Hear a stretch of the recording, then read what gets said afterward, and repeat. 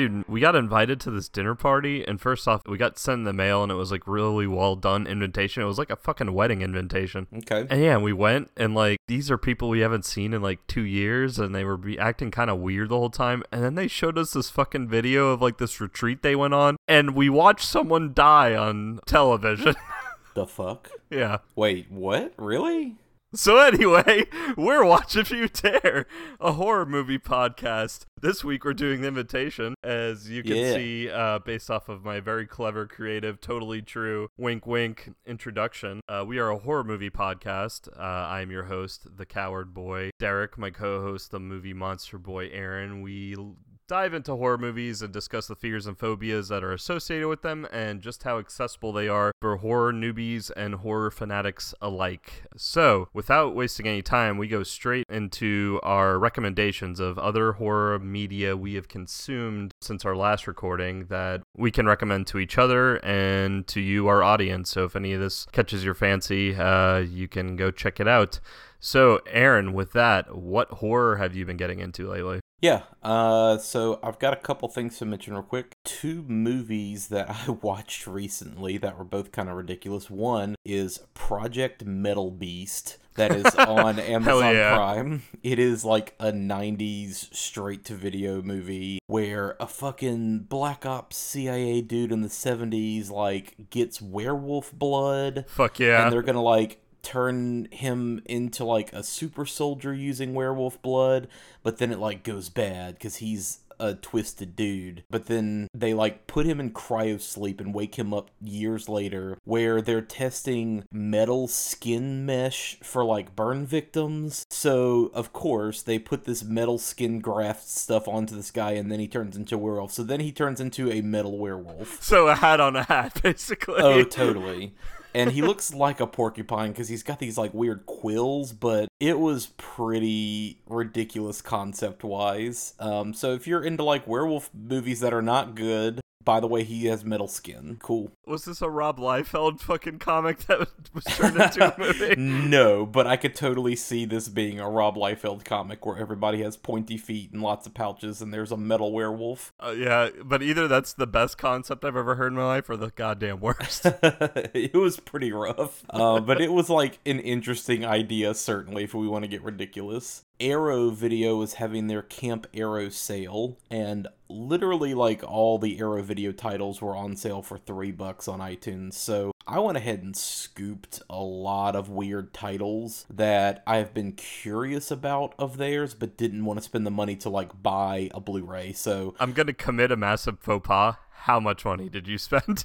Because that is a great deal. I spent about $60. Hell but yeah. That's literally like 20 titles. So I bought like a bunch of movies digitally just to check them out because I didn't want to spend $20 per movie. Yeah, no, on the that's sale. a crazy good deal. I'm not judging you. I'm just knowing a deal that is that good for movies, especially from a distributor like Arrow. I knew you were going to go kind of hog wild. Yeah, totally. And they had a lot of their brand new titles already on there as well too, so I just went ahead and grabbed some of that stuff. But the one that I watched was Blood Tide, which it's by a Greek director, but it's English language. It has fucking James Earl Jones in it, acting wild. It's like this weird Greek village where they've been like sacrificing virgins to some sea god thing for hundreds of years, and James Earl Jones is like a weird treasure hunter, drunk,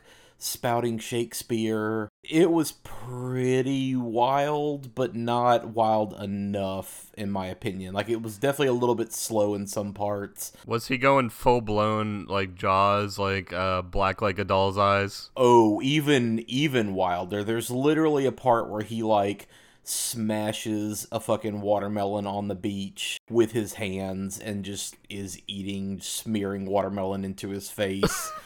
And there's like a squid lord thing. Just, it's wild. Again, very interesting concept. I wish it had gone a little bit further, but it was an interesting oddity, I'll say that much. Other 2 things, and these are both kind of big. This is not necessarily horror, but I would recommend it to anybody listening to the show because it has horror vibes, but it's definitely a more sci-fi thing. At my mother's behest, I watched Dark on Netflix, which is a German show. It's the first German language Netflix project, and it was pretty fucking amazing.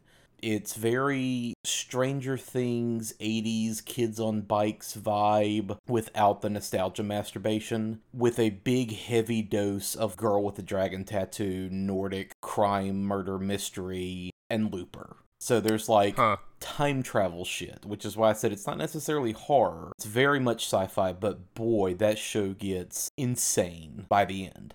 It's 3 seasons. The 3rd season just came out. Very strategically, by the way, and you'll understand what I mean if you watch the show. It's 3 seasons, very short. It's like 26 episodes total. You can burn through it easily. Absolutely worth your time. It might be the best piece of media I have ever seen dealing with time travel. Just how like back and forth crazy it gets was amazing. While you're talking about that, I went on to Wikipedia and just like pulled up Dark just to see what the cast, and underneath the cast are like graphs showing timelines and like family trees. Oh yeah, and that's the other thing I'll say is if you want to watch the show, go watch the trailer for season 1, but that's it. If it looks interesting, watch it, check it out. Do not read anything about it. There are so many huge spoilers. And when I say spoilers, I mean like random episode in season 2 or 3. Every episode has a like giant what the fuck, I just have to recontextualize everything that I know moment. Really amazing writing. They wrote it all ahead of time, so it all fits together. There is clearly a plan from the beginning.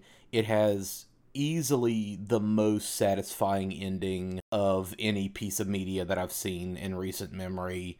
That's that big, at least. Fantastic show. It's like Lost, but without the disappointment. Yeah. It has a lot of the same weird vibes of like, what's going on? What am I looking at? And then like 3 or 4 episodes later, it'll start to make sense. But all the way down to the very last episode, like everything fits together in a pretty brilliant way. So I definitely recommend that one. Again, not straight up horror, but it has horror vibes. So it is absolutely worth checking out, especially if you just want a really well written piece of fiction. This goes without saying, and we've talked about this on the show before, but definitely just read the subtitles. The dubs for Netflix are always terrible, and it will make you think the acting's super cheesy, so just read the subs. Last thing I want to talk about, and, you know, speaking of, like, things that, like, kinda didn't end well, I finally burned through Hannibal. I really enjoyed it once I got into it. I kind of got past that initial hump that I had a few years back when I started it, right when it was first coming out. It was just too bleak and dark for me in a lot of places. Like with Silence of the Lambs is fucked up and bleak and dark, but you have Clarice Starling that you're following, and she's kind of this like bright point of light in that story that you're rooting for. Will Graham is not that. Will Graham is like super fucked up and like has lots of issues, and it's just hard to find any sort of levity in that show. But I got past the point where I was last time, where it was just kind of like serial killer of the week with a different gimmick kind of thing, and the story starts to settle in and you start to learn more about the characters and things start to evolve. Does it go into like a Dexter territory where he's hunting other serial killers, or is it just put it this way, from the very beginning it's very obvious that there is another killer kind of copycatting a lot of these other killers but one-upping them. Who could it be? ... Right? Like, it's very kind of obvious from literally the first episode what is going on under the surface. And you, as a viewer, if you've got any awareness of Hannibal Lecter as a character in those movies and everything else in the books, you know where the story is leading, right? So, like, you can kind of obviously infer from the beginning what's happening there. But it is very serial killer of the week when it starts off.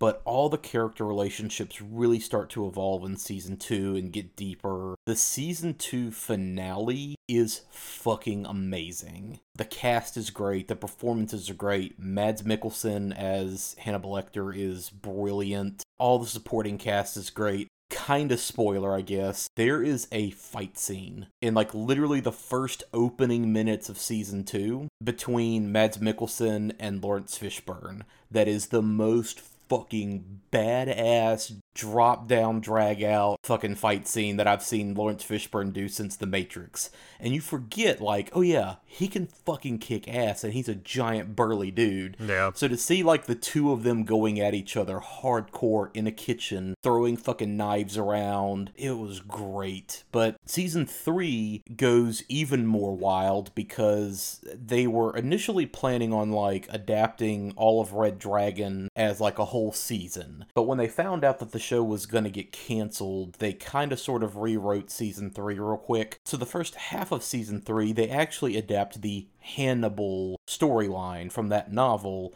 kind of in a new, let's fit it into this timeline format. All the stuff with the vergers and the fucking pigs in Italy and all that, like, side diversion stuff happens in the first half of season 3.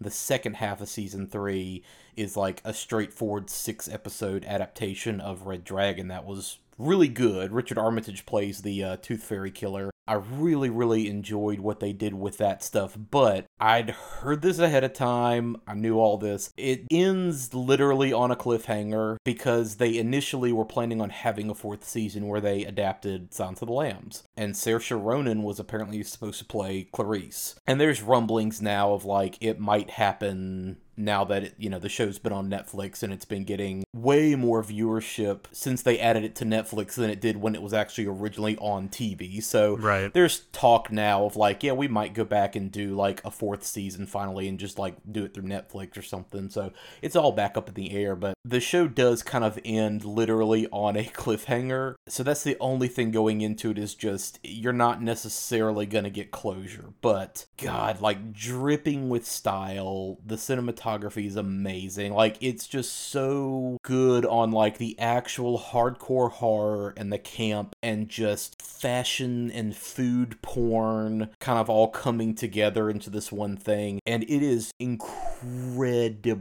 unsettlingly, super fucked up gory, which I was not expecting. People with their fucking throats torn open and their vocal cords turned into, like, you know, a fucking cello, a fucking totem pole made out of body parts, people getting their entire, like, heads cracked back open in a Glasgow smile with, like, tongues hanging out and shit. It is insanely fucking gory, and I completely understand why NBC was like, I don't know about this show. I forgot it was on NBC.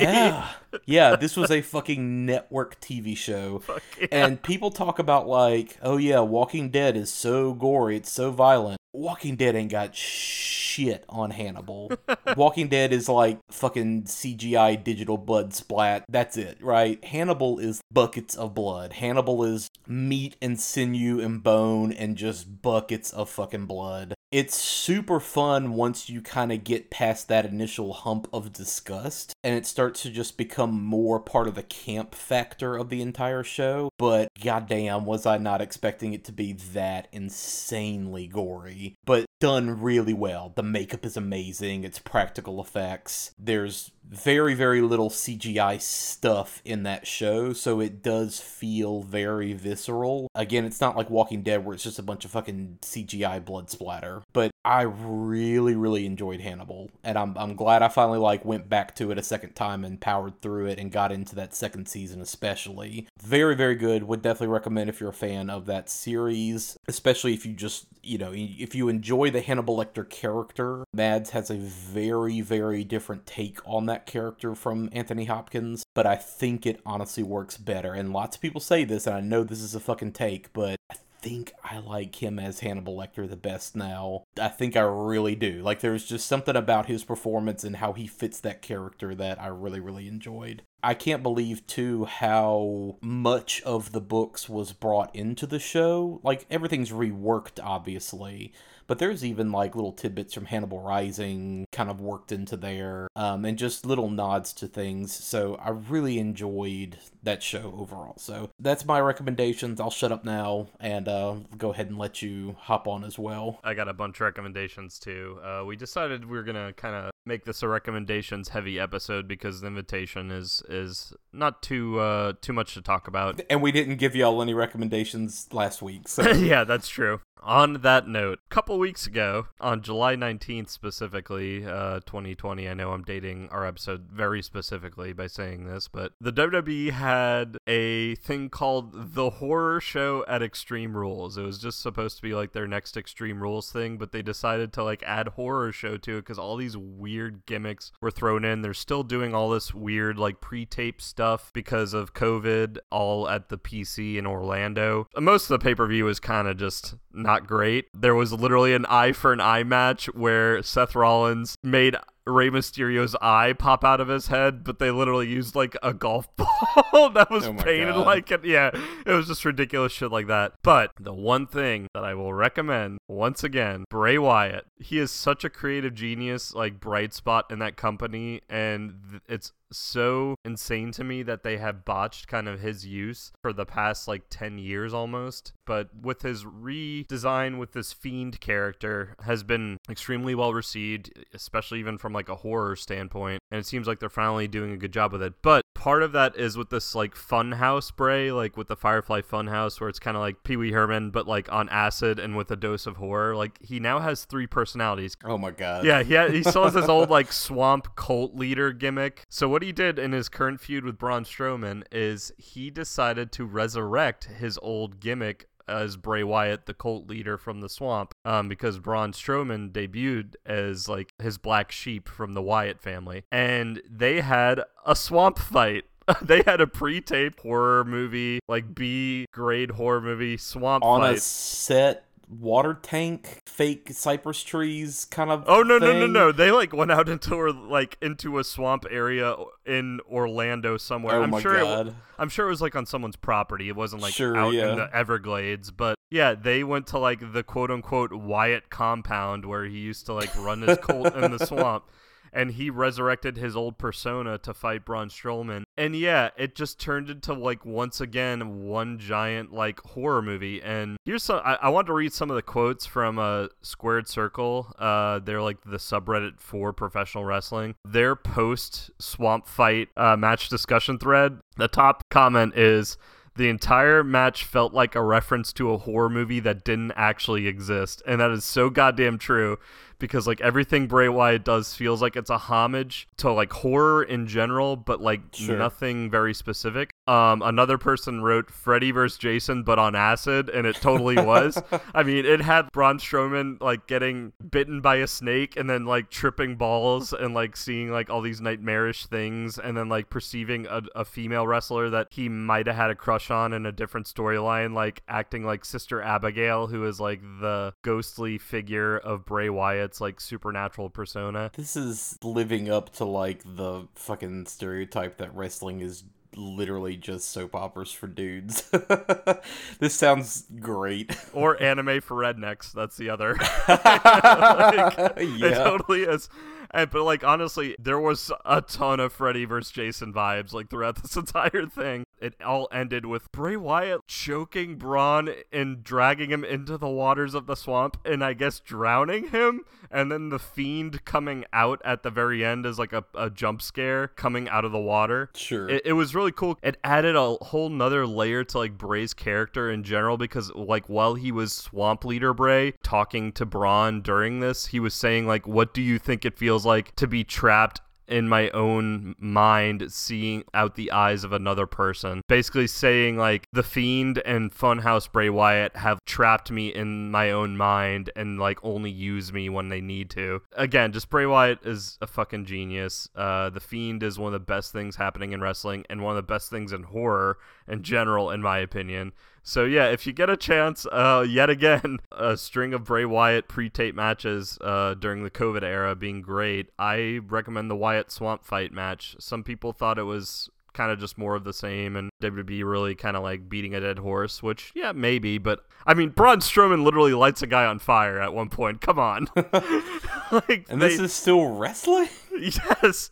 Yeah, they had some obvious like stunt actor come out and like get lit on fire at one point and run off screen. Oh my god. Yeah, so that was like the first thing I wanted to recommend. Another thing was I have started going back and watching Hellier this time season 2, and I recommended Hellier like several episodes ago. It's an internet web-like documentary series that started off kind of about the goblins of Hellier, Kentucky. Like from season 1 into season 2 and through season 2, it's turned into this whole string of odd synchronicities between these people who started off researching this and being contacted by people who may or may not have been mysterious and now have disappeared, and odd shit keeps happening to them, and it's gone from like just the goblins of Hellier, Kentucky to just kind of Mothman and alien abduction and everything else. Expanding into the cryptid world larger, yeah. Yeah, and again, the thing I like about Hellier is it shows you a lot of everything. It shows you that a lot of this is kind of mundane, and a lot of it is very much just extremely weird synchronicities and coincidences that happen. And some of the stuff that they actually capture is pretty interesting, whether or not you believe it. Like, even from a skeptical standpoint, it's still fun to see, like, these odd synchronicities kind of play out throughout the series. And again, I like that they don't shy away from showing that paranormal hunters, whether they're ghost hunters or UFO seekers or whatever, a lot of it is patience. A lot of it is like chasing tons of leads that often don't go anywhere. A lot of it is kind of going to locations thinking you're going to find something and you don't, or you have no idea what you're going to find and you just kind of have to look for it. And they feel very genuine. I don't think they're making up a lot of this. They do feel genuine about some of the stuff they're coming across. So this is played as a documentary. Oh, yeah. I was under the impression that this was all like a scripted haha fun show that's played to look like a documentary, but not like we're taking this seriously at all. No, this is a serious, like, they're actually chasing down these leads and doing a lot of research kind of documentary. Okay. It's a lot more fascinating than I thought it was, and I did approach it with because I mean, goblins. I'm open to a lot more stuff than maybe you are, Mansfield, but goblins, come on, really? Sure. And so I went into it with a very, like, yeah, whatever kind of mindset, and I'm enjoying it. Like, I think it's fun to watch, and it does go into strange places often, so I recommend it. Hellier, you can catch all of it, I think, on YouTube. Like, I think every single episode is up on YouTube. I think I'm only 1 or 2 episodes away from the end of season 2. I think they have talked about already doing a season 3. They have been interviewed on Last Podcast, I think once or twice. I know John Tenney, who has showed up in Hellier, has been interviewed by Last Podcast. So yeah, just check it out. The synchronicities are really cool to watch unfold. How long are the episodes? Anywhere from like 45 minutes to over an hour. Okay, so it's like a regular TV show. It's not like a micro-series thing. Okay. No. And I think the first season only had like 5 or 6 episodes, but the second one has like 9 to 10, I want to say.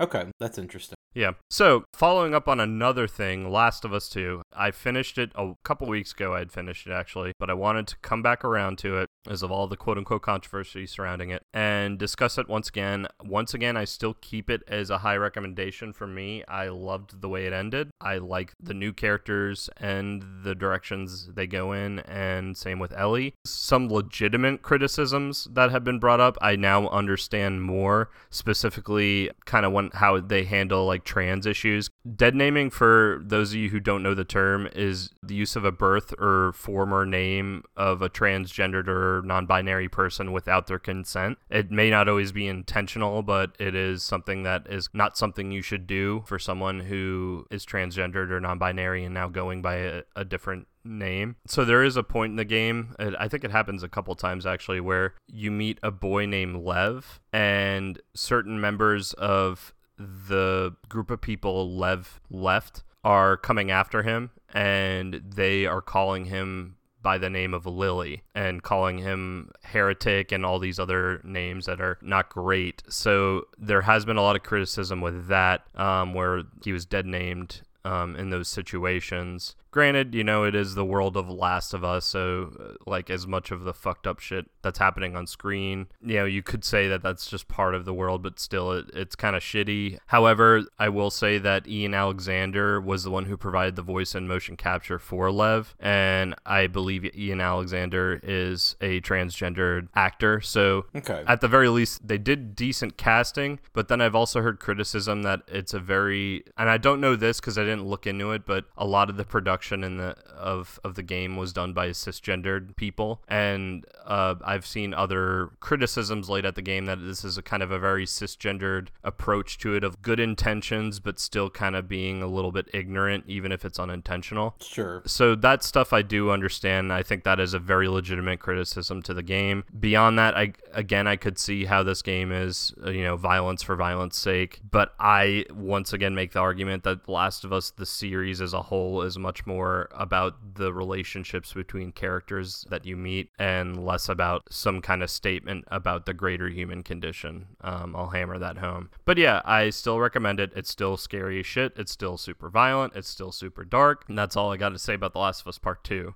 Now, I started a new game, and Aaron, I know you have a history with the series in general. I started Wolfenstein Youngblood. Okay. It takes place after Wolfenstein 2, The New Colossus, kind of going on this timeline that Machine Games and Bethesda and Arcane Studios have set up with the Wolfenstein that came out like back in 2015, I think. It's not a DLC, but it's like a small, like, half standalone game with the daughters, right? Yes, so it's kind of like a spin-off game, and it is very different from Wolfenstein 1 and 2. I actually watched Evan play through the first Wolfenstein, the one, when I say first Wolfenstein, I mean like the one that came out in 2015, and then I played through a bit of Wolfenstein 2, The New Colossus, and I liked them both. Wolfenstein Youngblood jumps ahead into the 80s, follows his twin daughters, and they chase after him looking for him, and it takes place in Nazi-occupied France. Now, for those of you who have no idea what the fuck we're talking about, Wolfenstein is a first-person shooter franchise that has ties from back in the 90s during like the Doom era. It is alternate history. What if the Nazis won, but the Nazis also, the way they won was like using Vril energy and like all the conspiracy theory shit. Yeah, it goes like full Indiana Jones, Hellboy, like Nazis were using fucking occult magic and bullshit, and now they have cybernetic warriors and fucking just all that stuff. Yeah, lasers. Yeah,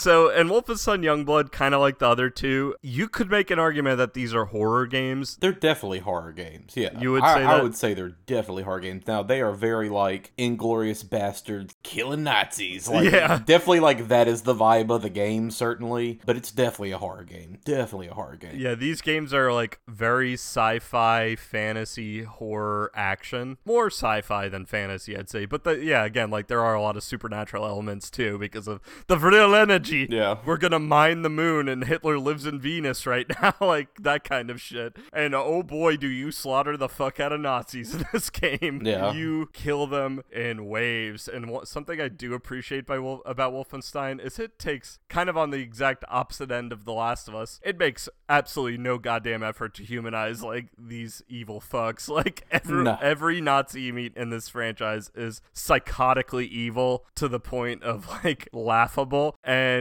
oh boy, is the gore on point. Body parts are flying, heads are exploding. Wolfenstein Youngblood is interesting because it actually is an RPG shooter, and you can play it co-op, like either couch co-op or online co-op. That's why I was partly interested in it at first, was that, oh, Heather and I can like sit and play this together and like shoot Nazis together. Sure. You and Heather should play it together because the twins, I like them as characters. I think they're really interesting and well played. They're 18-year-old, 19-year-old, and they really feel like that. They're kind of written in the tongue-in-cheek 80s teenager way, sure. But it works with like the rest of the ridiculous nature of the Wolfenstein universe. But yeah, it's actually an RPG. It's kind of like Borderlands in that way. Granted, you're not seeing like numbers pop up like as your bullets hit them. Like it's still very much just blood and gore.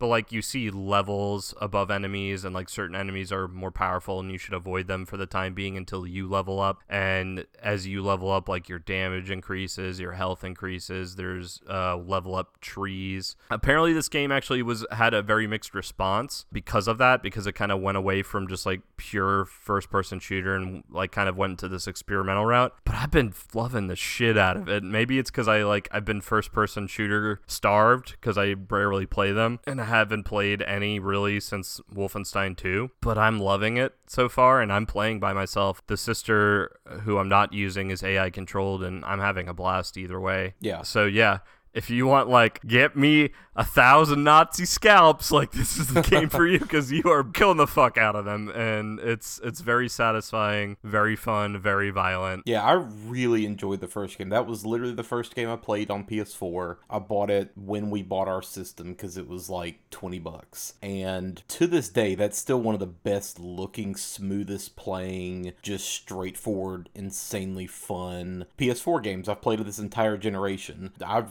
really, really enjoyed that game for just how insane it is, yeah. And you get to shoot Nazis on the moon in the first one, too, which is great. Yeah.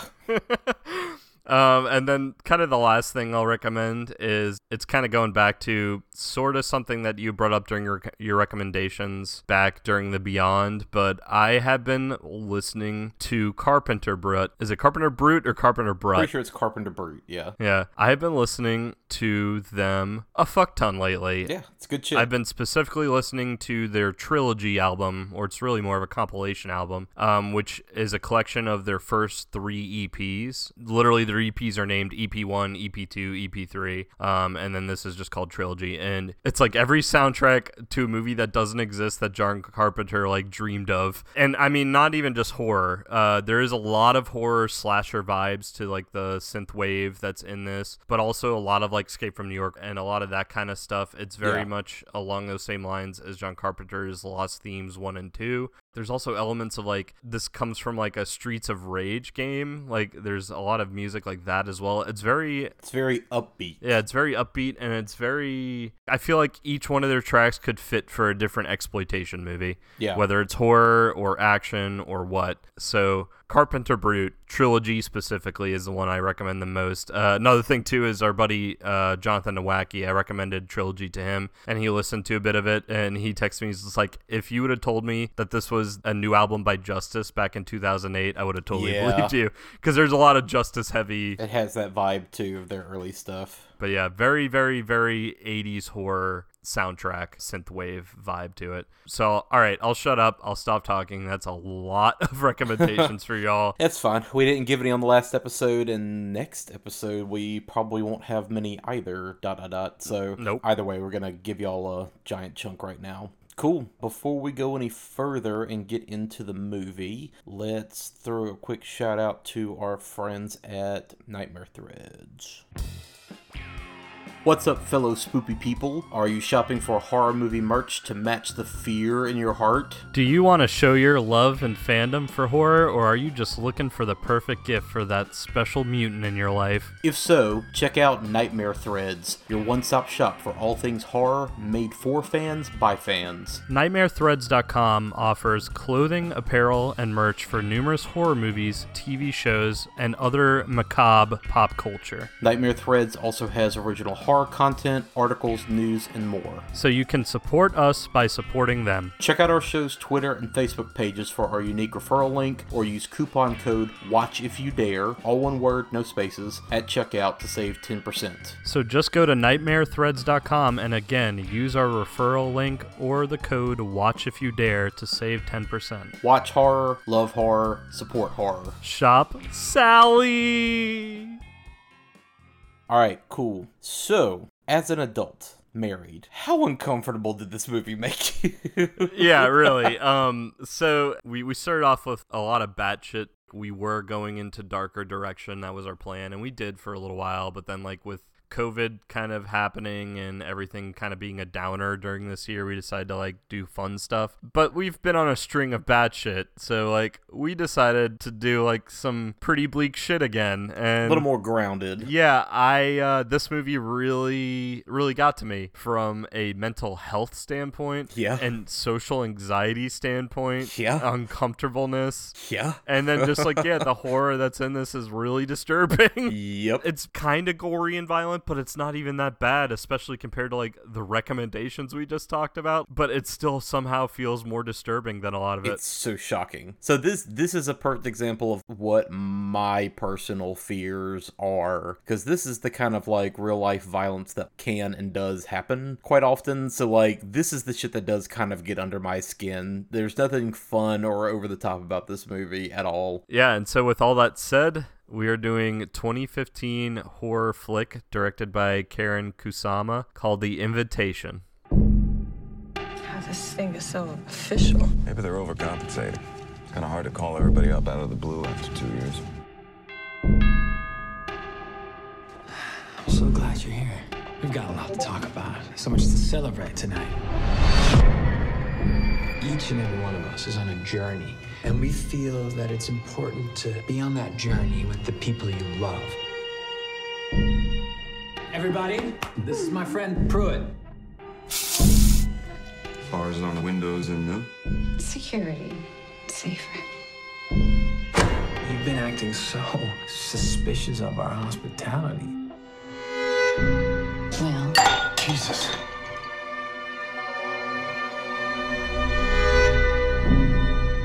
has he been like this a lot? So agitated? How has he been handling things? He can be self-destructive. I think he's doing the best he can. Something doesn't feel safe here.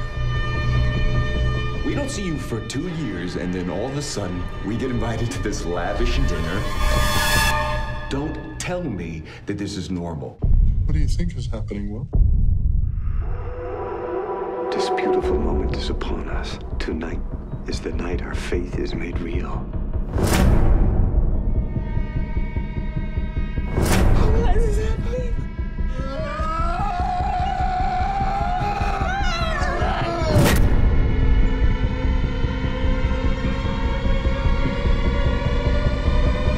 There's nothing to be afraid of. Yeah, very uncomfortable. Very kind of right off the bat, I wanted to talk about something that I'd read about this a little bit, and like even Lauren, who's been on our show a few times, I talked to her about it, and she had the same criticism of there's a lot of slow burn, but almost to the point of like too much slow burn, and then the payoff isn't necessarily worth the slow burn. I don't know if it was the mindset I was in when I watched this. I didn't feel that at all. I felt this was an extremely effective movie for me, and I'll get into why it was later on. But yeah. On that note, there is definitely a difference between slow burn, where there is not a lot of action happening in the plot, but you're still getting a lot of plot and a lot of character stuff and a lot of backstory and detail and information and exposition all happening, where you're constantly having to pay attention to like what you're looking at. That's more engaging, that's more interesting, that keeps you like engaged in the story, even if there's not stuff happening and people running around, right? It's different than like, and again, this is a take two. I'm not the biggest fan of Ti West.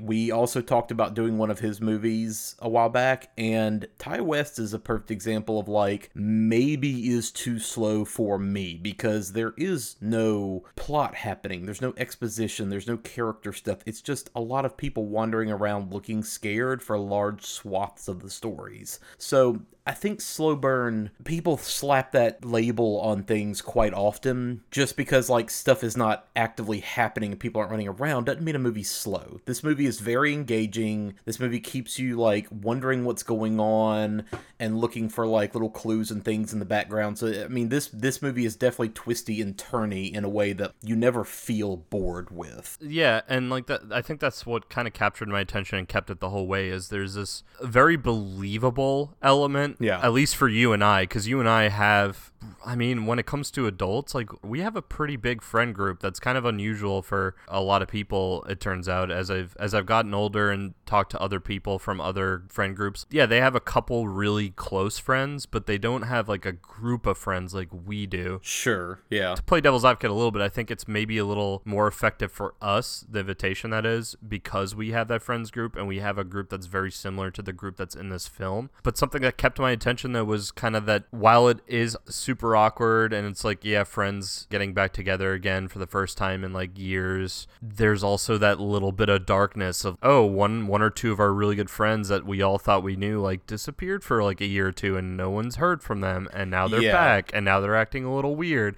I joked with you, I was like, if we hadn't just had Meryl on for like our Twin Peaks 3-parter, I would have joked that like the weird couple that we like forgot about or like had talked to in 2 years and then randomly showed back up and was acting super weird weird, and like they went on this quote unquote retreat to Mexico, would have been Nathan and Meryl. Not that bad. They just moved the farthest away of everybody in our friend group. No, but what I'm saying is not that they moved, but more like out of the friends I could see this happening to. Oh, yeah, sure. The couple. We love you, Nathan and Meryl, especially thank you, Meryl, for coming on our show, and Nathan, we'd love to have you. But y'all were the first couple that popped up in my mind out of like our entire friend group that would be like that weird couple that disappeared. Yeah, and I will say too, this is a rare example of horror movies that are very explicitly kind of made for adults. Yeah. And made for like people who are at that stage of their life and that level of maturity and that level of life experience where you understand why so much of the fucking conversations that are had in this movie are uncomfortable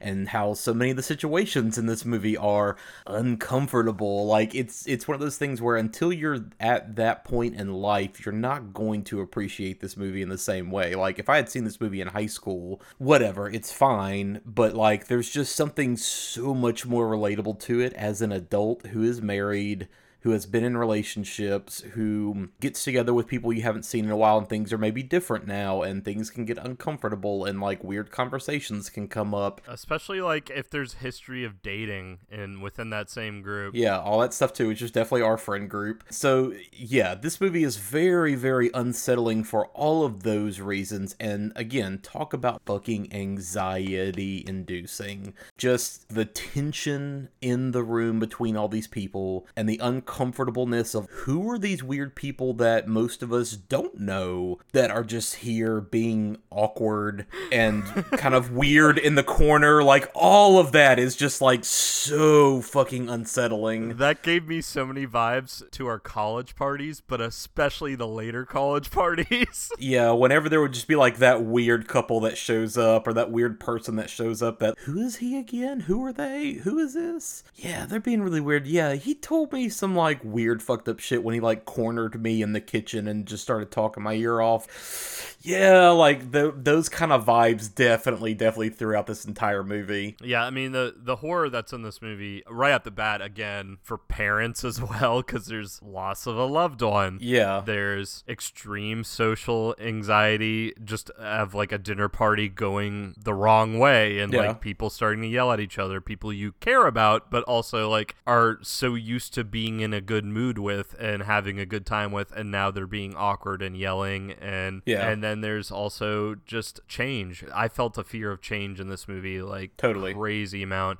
There's trauma, there's PTSD, there's all kinds of fears that are very, like you said, very specifically adult and very specifically people who are at that time of their lives, like mid-30s, where like they're in between still being like an adult who loves to have fun and being kind of like the mom and dad boring adult, I guess you could say. Sure, yeah. And this very much feels like a Generation X, maybe millennial adult movie, that this horror movie really capitalizes on that. It put me in a place of missing my friends, but also at the same time fearing what they may become as we get older. That fear of drifting apart and just becoming different people and not being able to relate in the same ways anymore. Yeah, totally get that. Yeah, and then also fear for myself, fear for like me becoming that person, because I'll get into this, but I was already in a weird headspace mental health wise, and again, I don't mind being open about this on our show. Then I sat down and watched this movie, and I responded to it in a pretty intense way because of that. That's the kind of horror you're dealing with. It's not ghosts and goblins, it's not super jump scare heavy, it's real violence, real awkward situations that turn dark.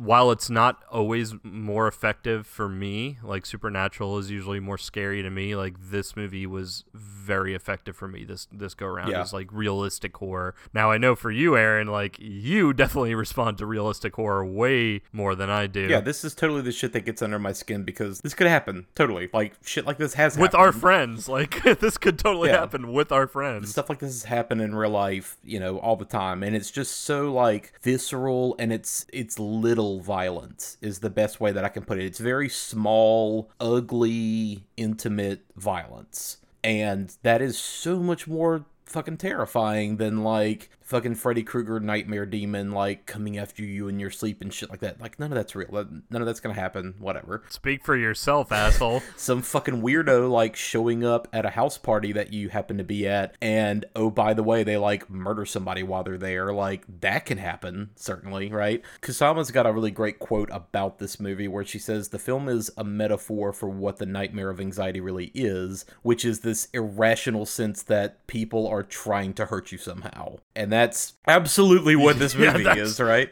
That's a good summary of what this movie is. On that note, to kind of, I guess, like, a little bit of background on Karin Kusama, she's directed, a handful of movies. She did Girl Fight with Michelle Rodriguez years back, the live-action version of Aeon Flux, Jennifer's Body, which is definitely on our list. She did one of the shorts in XX, which was a all-female anthology horror kind of compilation. She recently did Destroyer with Nicole Kidman. She directed a few episodes of The Outsider, which I loved, and she is attached to Blumhouse's Dracula project. So that's like her next big upcoming thing. Now that Blumhouse is like kind of sort of doing their own version of the Universal monsters. So it's nice that she's like finally starting to get some recognition in her career, because like many female filmmakers, her career has been very up and down for a lot of the typical bullshit reasons that women have to deal with in the industry.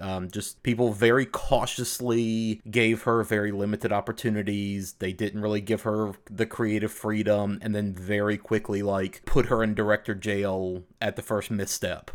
So she just had to deal with like a lot of the same bullshit. That was the big thing that I read about with her, was that she was kind of screwed into the production of Aeon Flux, and then got screwed because of it. Yeah, from the beginning. I mean, she was John Sayles' assistant, and he was kind of her mentor. Like, that's how she kind of worked her way into the industry. She had been writing scripts since like 92 and trying to get stuff made, but she refused to compromise on the race of the lead character in Girl Fight, and funding was pulled at the very last minute, and John Sayles had to step in and help her secure funding. So like literally from her first movie, she's getting fucked over for like trying to execute her vision the way she wants. The producer who was kind of guiding Aeon Flux left during the studio shakeup in the middle of the production, and so the movie was like massively reworked without Kusama afterward. And she took the bullet for it. Yeah, and Jennifer's Body was like actually a solid hit, but just not really well received at the time, mostly because of like Diablo Cody and Megan Fox backlash, but it's been like clearly emerging as like a new cult classic. And I mean, I remember seeing it years back, and it's good. I mean, it's becoming more and more relevant as well as time goes on, and more people are seeing it. I can't wait for us to cover it as well. Yeah. And this movie, The Invitation, as well as basically all of her other projects for the most part, they are all written by her husband, Phil Hay, and his writing partner, Matt Manfredi.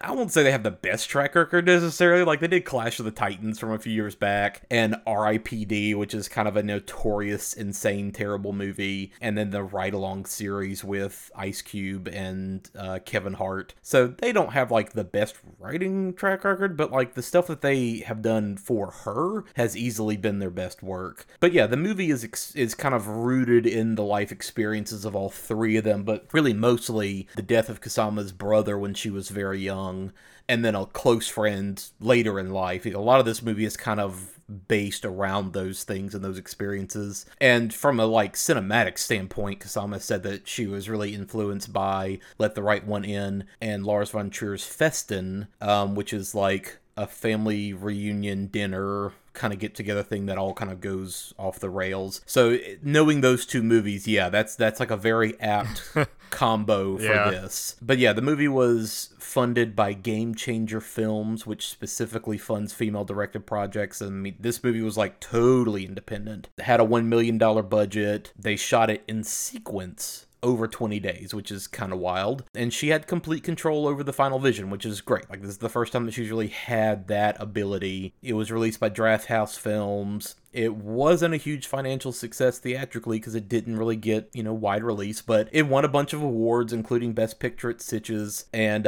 is definitely on its way to cult status now, thanks to a very prominent streaming presence since the initial release. I mean, I think this movie has, been on Netflix since it came out, so, and that's where we watched it, that's where you can find it. It's definitely on Netflix, so that's where you can go check it out. But yeah, this movie is definitely kind of gaining cult status now that it's been out for a while and word of mouth is carrying it. Well, I'm glad you brought up the budget and all that because, once again, because we've covered a few of these, this is another indie horror movie, but again, it feels bigger. It feels bigger than that because I guess it was very thrifty with the way they spent money through the production and everything. Like, they didn't waste a cent, it feels like, in this movie. Yeah, well, it's all one location, and let's be real, that house does a lot for, the look and feel of this movie in terms of, it being big and lavish. I mean, the movie takes place in this giant, hillside Hollywood mansion, so that does a lot for your production value right there. But keeping it small, keeping it in one location, keeping it with a handful of cast of basically unknowns for the most part, and just keeping it really grounded and simple does a lot for making the budget go a lot further and making this feel bigger and more expensive than it really is. So yeah, she's got a great eye for all of that. And so again, knowing the vibes of this movie, I'm really curious to see what she does with a modern take on Dracula. Yeah, I'm very actually excited about that now, having watched this. I really enjoyed this movie. It is bleak, it is dark, it doesn't necessarily end in a happy place either, and again, kind of like I touched on in the Beyond, non-happy endings aren't always the easiest thing to pull off, and I feel like this pulls it off really well, and I liked the ending quite a lot. We'll get to it, obviously, but I think there's a difference between just straight bleak and, straight bleak, but you can, at least sigh with a little bit of relief afterward, and I guess that will make sense once we talk about the ending. Yeah. Yeah. For horror newbies, I mean, as in terms of actual jump scares and stuff like that, it's not jump scare heavy at all. I think this is a good one. This is one that I recommend to even non-horror people because it's just very straightforward thriller-esque. Yeah, it's not very gory like we talked about. It's very horror thriller. It has that kind of same feel and tone and dread to it as Green Room did. Yeah. That's kind of where the horror is going to get you. This is a sit with you kind of horror movie rather than a kind of loud jump scary horror movie. Yeah. But yeah, I just be ready because again, this one might emotionally affect you.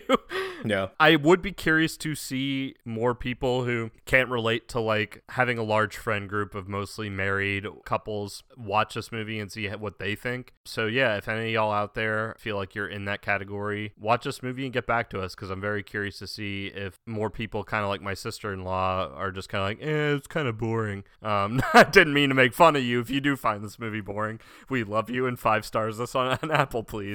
But I am very curious to see how this movie affects different groups of people. And again, Mansfield, I think that's a perfect take. Is I don't think anyone who isn't at least over 21 is going to really get this movie. I know that sounds dumb, and I know that sounds very elitist, bullshitty, oh, you're just not gonna get this unless you're grown up with a job and a family and married and whatever. I get that sounds kind of douchey to say, but I think it really is you at 21, single in college, feeling invincible, and you being 31 later in life, or 41 even, and having been married, had a child, had a job, have a history, all this other bullshit. There's just a lot of life experience that comes along with this movie that you won't necessarily relate to unless you have that life experience. I really do think the main demographic for this movie is 30 to 45. Yeah, like I said, it's the rare example of a movie, not just a horror movie, but a movie that is really geared toward adults. You know what I mean? I don't know. It's weird. There's way more at this point in the last decade. There are way more old people catnip movies coming out than there are just movies for adults like this. So this is kind of that rare example of like, yeah, this is a movie made for grown-ups to enjoy and relate to. So again, I know that sounds douchey to say, but you'll get what we're saying, I guess. And on that point, one last thing I wanted to bring up before we do a plot run through. Not to say it's a first world problems horror movie, but it is very much like a first world.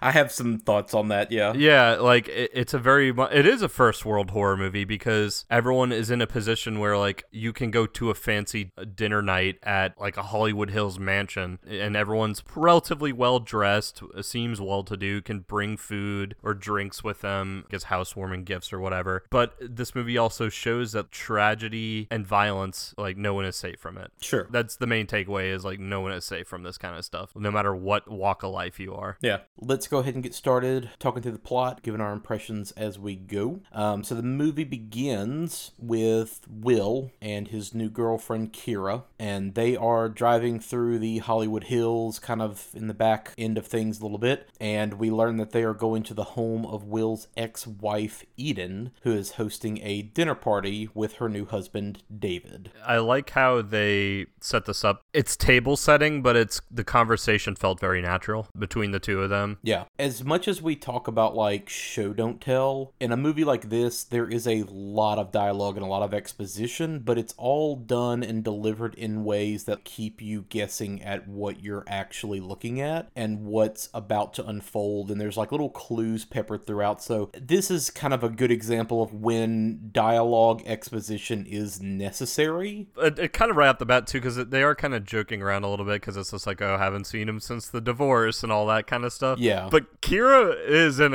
a very uncomfortable spot. She obviously cares for Will, which is why she's going to this. She's being a really good sport about all this. Yeah. She knows it's going to be really traumatic for Will, and she obviously cares about him a lot, so she's going there to support him, as well as like either meet his friends or see them again for the first time in a while. This is, I think, the first time that she's meeting a lot of the friends. Yeah. But he's clearly kind of grudgingly going. Yeah, and it almost feels like that he was on the fence of should I go or should I not go? Yeah. And she kind of pushed him like, hey, we need to settle this. Like, you need closure in some way. Yeah. Let's just go. And Will is played by Logan Marshall Green, who might be the most recognizable face in this movie. Him and Michel Huisman, I guess is how you pronounce his name. They're kind of the two main recognizable people. Green was in a lot of TV stuff to start off, but then he was in that movie Devil. He was in Prometheus as well. He was in both of James Franco's Faulkner movies, As I Lay Dying and Sound and Fury. Recently, he was in Spider-Man Homecoming. Who did he play? He's like the first Shocker. Yeah. Remember how that movie kind of plays like a weird double thing, and like they set him up as Shocker, and then he kind of gets taken out, and then another person takes over as Shocker. He's a pretty funny role in that. Yeah. in Homecoming. So he's in that. The one that I would really recommend people check out, and I think I've mentioned it on the show before, Upgrade. That movie is a fucking blast. It's Lee Whannell, the same guy who did Saw, wrote Insidious, and starred in Insidious, and recently did the Invisible Man remake, which again, Kusama is kind of linked in with the Dracula for the whole Blumhouse universe. But Upgrade is like Logan Marshall Green getting paralyzed after he and his wife are like attacked. And this is like kind of near future. And he gets like an AI chip implanted in his brain that can like control his body and get him up and walking again. But there's kind of a like Upgrade is what Venom should have been. Let's put it that way. It's like this AI voice in his head that he's hearing that's controlling his body that he can talk to, and the AI can like tap into computer systems and give him information, but also it's just stuff like, oh, you're getting your ass kicked by this thug. Cool, do you want me to like take over? Sure. Kung fu skills all of a sudden, right? That movie's a fucking blast, so I would definitely recommend people check that one out. He's really great in that one. I do like how movies like that can either go in the direction of sci-fi kind of horror, straight action, or the better route, which I think what Upgrade does is rolls into one, horror and action. Yeah, that's definitely one that I would recommend people check out, and he's very good in that one. And then Kira is played by Emayatsi Korinyaldi. She's done a lot of TV, including the recent Roots remake, lots of shorts, lots of indie movies. Most of this cast, like I said, is not really anybody that you would necessarily notice, so we're not going to like talk a whole lot about the cast beyond the first four main characters. So yeah, on the way to the party, they fucking hit a coyote, because coyotes just run around the fucking Hollywood Hills, which Will gets out and puts it down with a tire iron, which, talk about some immediate, from the beginning, foreshadowing and symbolism. Well, and it also sets the tone for this movie, because it's not done in like a happy way either. It's a pretty fucked up scene. Thanks movies, thanks horror movies, more violence to innocent animals.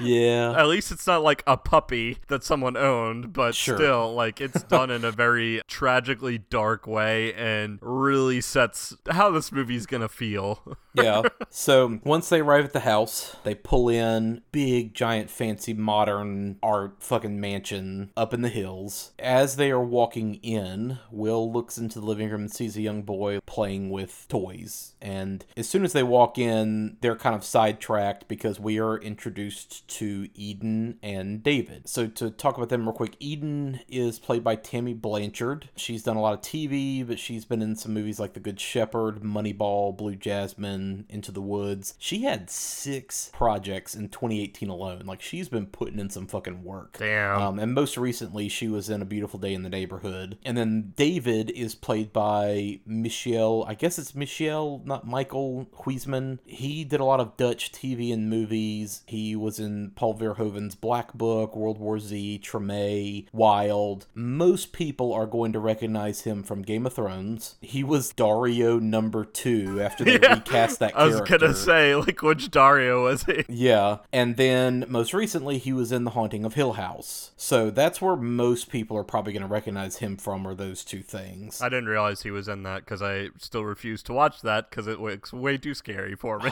It's so fucking good, bro. You need to watch it. So anyway, things that we learn all really, really quick because of dialogue and stuff just kind of happening. Eden and David met at grief therapy, while Eden and Will were still married. Womp womp. Yay. Eden and David have been very reclusive toward their friends for the last 2 years, and they've been kind of ... out of pocket. Eden is still very familial with Will, and David is overly familial with everyone. Yeah, and uncomfortably so. Like, it's lots of little things that only an ex would do to their, like, previous relationship partner. Like, oh yeah, I'm gonna, like, lick my finger and, like, wipe the spot off your face. Oh, I'm gonna give you a really close hug and a really, like, close kiss. Just stuff that, like, no other friend of yours would do, but somebody that you've slept with would do, and do it on purpose to be uncomfortable. Yeah, but then he's also really just cool with it. He's just like, yeah, man, everyone's feeling great. David is very, very, like, overly familiar with everyone. Again, they're very like, oh yeah, Kira, good to meet you finally for the first time ever. Really uncomfortable, too long hug and kiss, like that kind of thing. Not only that, but they're like,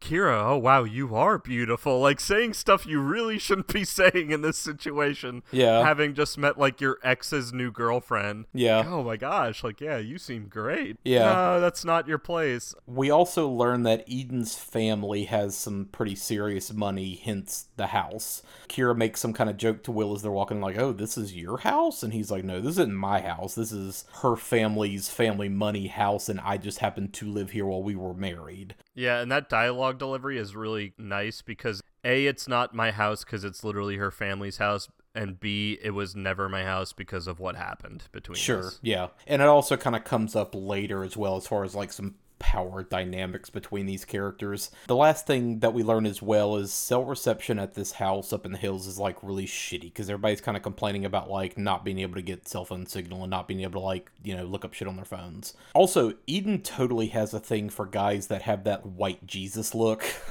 Once you see, like, Will and David side by side, you kind of realize, oh yeah, she's into, like, that kind of scruffy white dude. Yeah, I kind of caught that as well. Yeah. We are introduced to the other guests as well, kind of in quick succession. There's 2 couples. The first couple is Tommy and Miguel, and then there's Gina and Choi, her boyfriend, who is late, which they, like, very specifically point out that he, like, is throughout the late. whole goddamn movie, like, yeah, the whole time it's like, where the fuck is Choi? Yeah. We also meet Ben, who is Will's former business partner, and then we meet their other friend Claire, right? So this is kind of the rest of the dinner party that we just kind of boom, boom, boom meet really fast. And then, after all these friends kind of like, hey, how are you? And they all kind of catch up, there's like a quick like needle scratch, and like this girl named Sadie just kind of pops up and is like, oh, hi everybody, I'm Sadie. And everybody's like, cool. What? So who the fuck is this? And there's a couple times where this happens where Will will notice something like through the crack of a door or through a window, like kind of before everyone else does. And while like all this meet and greet is going on, and Will, who's obviously super comfortable and traumatized, is kind of seeing through a doorway or something and sees Sadie, and they kind of make eye contact. He's like, who the fuck was that? Well, not just who the fuck was that, but like she's like just wearing a t-shirt and like no bottom, and she's just kind of giving him eyes down a fucking hallway and into another bedroom, and he's just like, wait, who the fuck, what? Right? Yeah, like, was that a ghost? Yeah, when this girl kind of pops up to like introduce herself to everybody, she like walks up to Eden David and like gives David a really close kiss on the neck, which, okay, and that immediately everybody is just like, oh, what the fuck, huh? And they're just kind of like, oh yeah, this is our friend Sadie. We met her in Mexico, and she is now staying with us. Yeah, she lives with us now. Oh, okay, sure. Yeah, and that's a poor, like you said, record scratch. And a couple of them go in the direction like, that's kind of fucking weird, and like one or two of them go in the direction like, all right, that's kind of kinky and weird, but I'm into it. Yeah, I am certainly not a prude, but like when you suddenly find out that one of your close friends, or even weirder, like your ex-wife, that they just kind of have a third that like lives with them now that they met in Mexico, ... That's awkward. They are not hiding the fact that they probably all bang, right? Like, yeah, it's not subtle, but they fuck, right? So after this awkward moment, Will kind of excuses himself. The coyote incident is also brought back up, so he's just kind of like, all right, I'm gonna fucking step away from this for a minute. So he goes into the kitchen, and while he's standing at the sink, he kind of has this flashback where we see this moment in the past of when Eden, his ex-wife, attempted suicide. And it's kind of this flashback of him catching her, slitting her wrists at the sink, and him like, just kind of grabbing her and trying to stop her and everything else. And he kind of snaps out of that flashback once Eden like pops up and catches him off guard. And it's very jarring. Yeah. It's a very traumatic scene. Probably trigger warning on that scene, and also just in general one of the scarier scenes, I think, from a realistic standpoint. Something else we should mention is that you see Eden through a couple of these flashbacks, and Eden seems very down to earth, like the rest of the group is. But Eden now is very almost ethereal, but in a weird, not quite Stepford Wives way. But it's in like a floaty woo-woo kind of way. Like, yeah, she's like wearing this long flowy white dress, and she's very like ethereal, floaty, bubbly personality-wise. Like, it's like she's kind of on some downers a little bit, Yeah, but there's that sinister tinge to it. Like, sure, it's not yeah. ethereal, just ethereal angelic. It's ethereal, but something's really off kilter here. And to that point, she's kind of talking to Will, and like they're kind of starting to catch up when Ben kind of butts into the whole conversation. And Ben's very much the friend of like, yo, fucking, like makes those kind of jokes all the time, like still hasn't quite grown up. Yeah, and he kind of butts in and is like, hey, what were you two talking about in here, huh? Eden kind of goes on this spiel about her new woo-woo way of dealing with grief and pain, and that it can like all be actually physically removed from the body so that you don't have to deal with it anymore, blah, blah, blah. And Ben's kind of poking fun at her like crunchy bullshit, and Eden fucking slaps him, like slaps the shit out of him. Yeah, gets drilled. And she just tells him like, you'll never learn a thing as long as you continue to make fun of my bullshit. Right? And she just kind of like throws it right back at him. Will is watching all this and he's completely shocked. And as soon as Eden kind of floats to the other room, what the fuck, has she been like this the whole evening? And Ben's like, yeah, she's been kind of weird since everybody got here, right? Like everybody kind of notices something's up with her for sure. Eden does a lot of stuff and acts a lot of ways that I disagree with and am very uncomfortable with. But this was a moment where it was also kind of one of those things where like this is sort of what all the friends think about Ben. Yeah. But everyone's being polite and everyone cares about him, so they're never going to be like... She also very bluntly says, and this is why nobody ever takes you seriously seriously been. Yeah. It's very much, I have gone through my crunchy woo-woo, like, learned things about myself, dealt with my grief, but now I have no fucking social filter, and I'm just gonna do what I want and say what I want whenever I want. It's that kind of whole, like, holier than thou, I am now more enlightened, so I can do whatever the fuck. Yeah. It's very much that position of haughty privilege. I, again, am more enlightened than you and whatever. Like, I know more, so I can just treat people however I want, right? It's very, very arrogant. It's done in a shitty way. Like, Ben probably does deserve this, but it's not handled in the way that it should be handled. Sure. So a car pulls up. They see like the headlights, and everybody assumes it's maybe Choi, who again was running late, but it's actually another really awkward mystery friend of Eden and David's named Pruitt. The actor is John Carroll Lynch, which everybody would fucking recognize because he's one of those that guy actors. He is the only really truly recognizable person in this movie. Tall, kind of tubby, middle-aged, balding guy. All right, so like here's a run right here. So Grumpy Old Men, Fargo, Volcano, The Coast is Toast, Face Off, Waking the Dead, Drew Carey shows where a lot of people know him from. He played Drew Carey's brother. That's where I remember him from, was Drew Carey show. Yeah. Carnival, Zodiac. He's super fucking creepy in Zodiac. Things We Lost in the Fire, Shutter Island. He's in The Americans, which Heather and I are watching right now. He kind of popped up in episodes like, oh, it's fucking him. A lot of people would also recognize him from American Horror Story. He's been in 3 seasons of that, playing different characters, including Gacy in 1 season.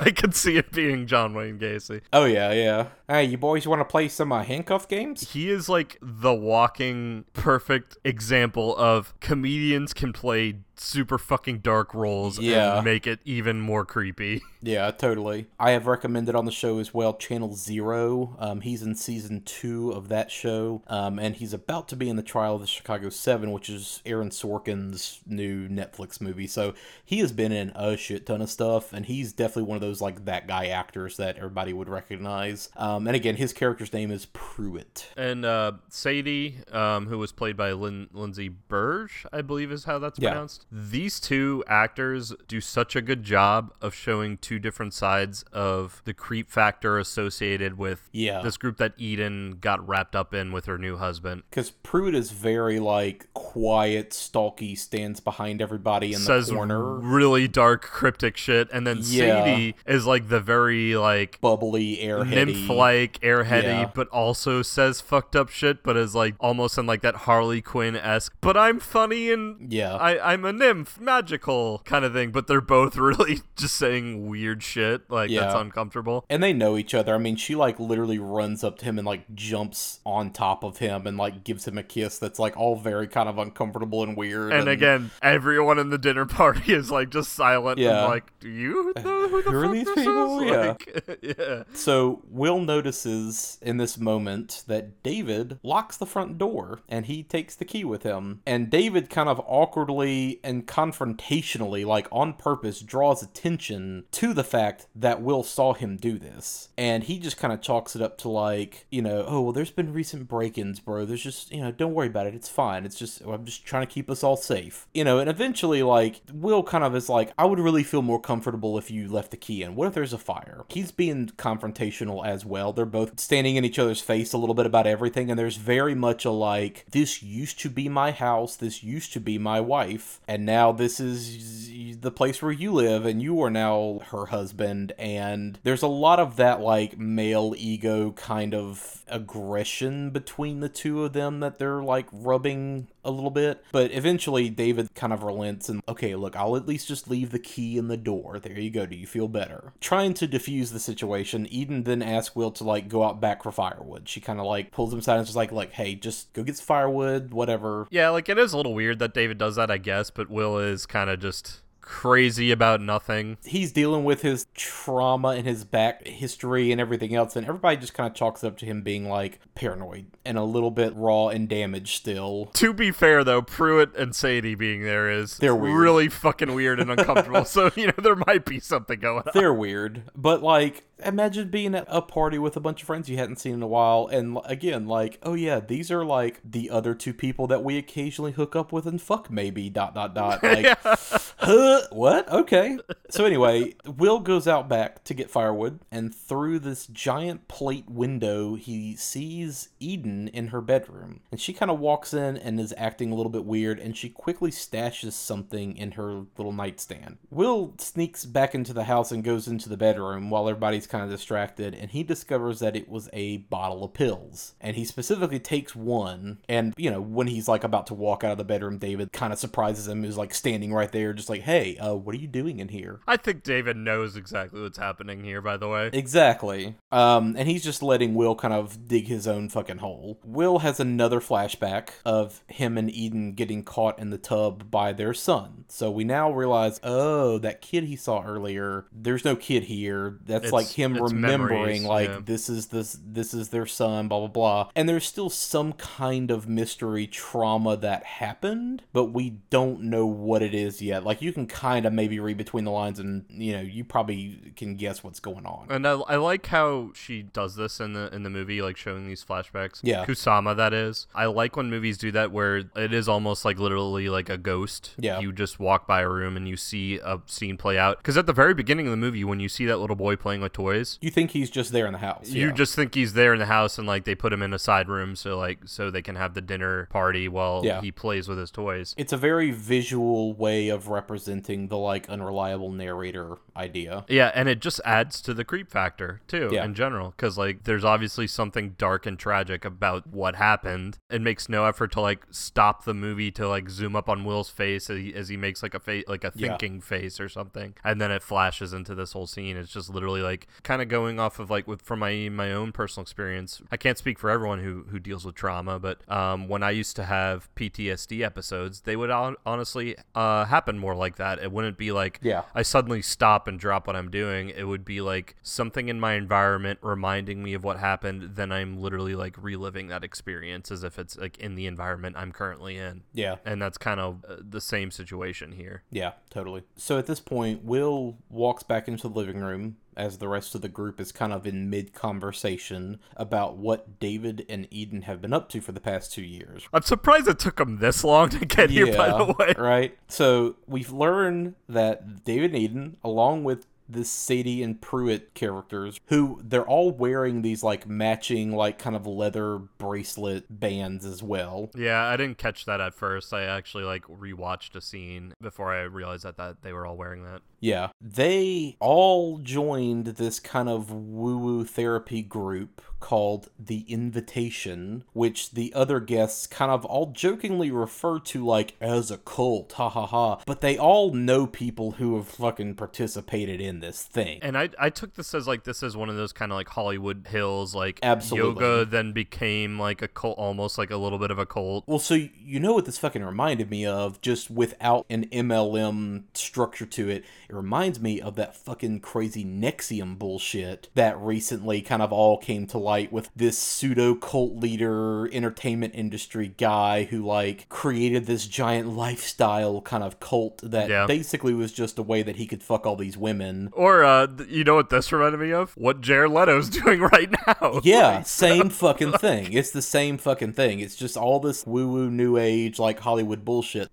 I grew up in a very like fundy woo-woo kind of Christian church, right? Very non-dom, like lots of weird stuff. That's one far extreme of it that I know that I have experienced. This is the complete opposite end of the spectrum. This is the same level of woo-woo weird bullshit, but it's the like crunchy, hippie, Hollywood, new agey kind of version of that. Same idea. The first world granola, like rich people. Yeah. And that's what everybody's joking about is, oh yeah, my boss is totally into this as well. Like, it's a thing, man. Like, all the other people, like, they all joke about it being a cult, but they all know people who have been, like, involved in this program. It's fucking Jared Leto's cult. Like, in my headcanon, this is Jared Leto's cult. Yeah, but 5 years before, which shows, like, how pervasive this weird shit's been. Because, like, stuff like this has been, like, common in Hollywood society since the 30s and 50s and everything. There's always been these stupid, weird, kind of woo-woo, new agey groups. There's always jokes about it and allusions to it of, like, weird groups and cultish behavior up in the Hollywood Hills, like Yeah. behind these closed doors of these super rich people that live out in the hills. Yeah. So David's like, I have something to show all of you. And he breaks out a laptop and puts on this video. And at first it kind of just seems like Jesus an Christ. infomercial for their group. Like it's the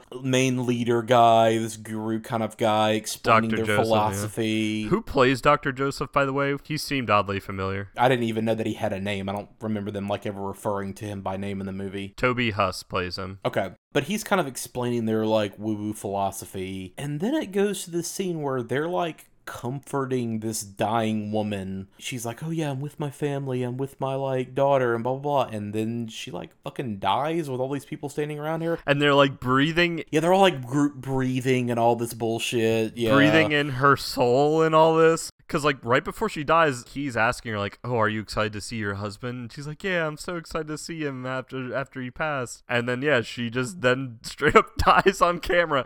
By the way, Toby Huss, who plays, like, this cult leader, Dr. Joseph, he's been in a lot of stuff, but he was a voice on King of the Hill for, I think, the entire thing. Like, I think he voices Khan and Cotton Hill. Oh, really? Yes. Okay, that's fucking wild. Yeah. Wow, okay. I wish I'd looked it up now. So, anyway, yeah. After they, like, watch this video, everybody in the fucking room is totally weirded out by, like, David, why the fuck did you show us a video of a woman dying? What the fuck is this? Like, everybody kind of thought initially that it was just gonna be some, like, sales pitch. Like, let me show you the info video of, like, our group. But then, like, oh, here's basically a snuff film.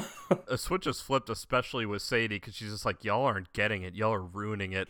And then Pruitt is also like, this is beautiful, y'all. Beautiful, yeah. Stop being so judgy. This is beautiful shit. And Eden once again kind of brings up this mystery trauma that ended her and Will's marriage, because Will's also being dismissive of it, and she's like, look, this helped me get through like what fucked our relationship up and blah blah blah, and you need to take this more seriously and give it more respect and everything else. Instantly really weird fucking awkward shit. And the tension's kind of broken when the doorbell rings, right? So everybody kind of uses that as an excuse to scatter and like move past this. Well, I think Will even shouts us like, you can't just get rid of trauma, like you're not over, like, and is this where they reveal what happened to their son? Doesn't not he, quite, like, no, not yet. Quite? Okay. Will again keeps noticing strange behavior. The doorbell rings, David goes to get the door, and he's like standing outside the door at the door kind of, he's like got his hand on the door to like kind of shut the door, and David's like cryptically having a conversation with somebody. One more thing I have to bring up. I know I'm cutting you off, and don't edit this out because this is really important. You know who Toby Huss plays? The guy who plays Dr. Joseph in those videos? Fucking Artie from The Adventures of Pete and Pete. What? That's the same guy. Oh, he is shit. Artie, and he's in King of the Hill as Khan. Okay, well, I kind of regret not looking up every single character now out of curiosity. Toby Huss is actually like a big name now that I'm looking through his fucking filmography. Like, he's been in a ton of shit. That's wild that he's literally like on a video on a computer for like 30 seconds of this movie. Yeah, dude, this guy has been in a lot of stuff. So yeah, that's fucking wild. Cult leader is Artie from Pete and Okay. Pete. That's fucking strange. Anyway, Will kind of notices David having this weird conversation, like, outside the front door, kind of purposely with the door almost shut. And David comes back in, and he's just like, oh, yeah, don't worry about it. It was just some partiers. You know, no, because everybody kind of thinks, again, oh, it's probably Choi. And it's not. It's just some people that he's like, oh, yeah, they were just looking for a party, and they got lost. They came to the wrong house. David also has a shushed conversation with Pruitt. They, like, step to the side and, like, have a weird, like, they're laughing. Will is seeing all this in the corner of his eye once again. Yeah. And this is where, like, okay, earlier when he called him out about locking the door was kind of like, okay, Will, like, that's kind of shitty. But now it's kind of like that excuse of, like, oh, they were just partiers looking for a good time. Like, you live in, like, basically a compound fucking mansion. Like, what partiers would just wander up all the way, like, up that driveway, like, into the compound area? Yeah, like, and just want a party. Yeah. Again, this is kind of the, like, unreliable narrator side of it. You don't know if this is all just delusions of Will's, right? Like, he is just being kind of overly paranoid. Anyway, Will kind of pulls Miguel aside, who, like, seems to have some kind of medical knowledge, as we kind of see later, but he shows him the pill and is just trying to do it really on the sly, like, hey, look at this fucking pill. Just shut up. Look at this. Tell me what this is. What do you think this is? And Miguel's like, I mean, that's that's fucking phenobarbital. Like, that's a barbiturate. I mean, lots of people up here in fucking Hollywood, like, have fucking pills and bullshit, and, like, I wouldn't worry about it too much. And he just kind of says, like, Will's just being paranoid. It's an older medication to use, but a lot of people still use it, is kind of the way he puts it. And something, too, like, because there's a little bit of this here and earlier with Ben, right before Pruitt shows up, they all show this, like, friendship with him of, hey, we care about you and we miss you. Yeah. As well. Again, here, Miguel's kind of like, I know this night is super hard for you, but you gotta calm down. Yeah.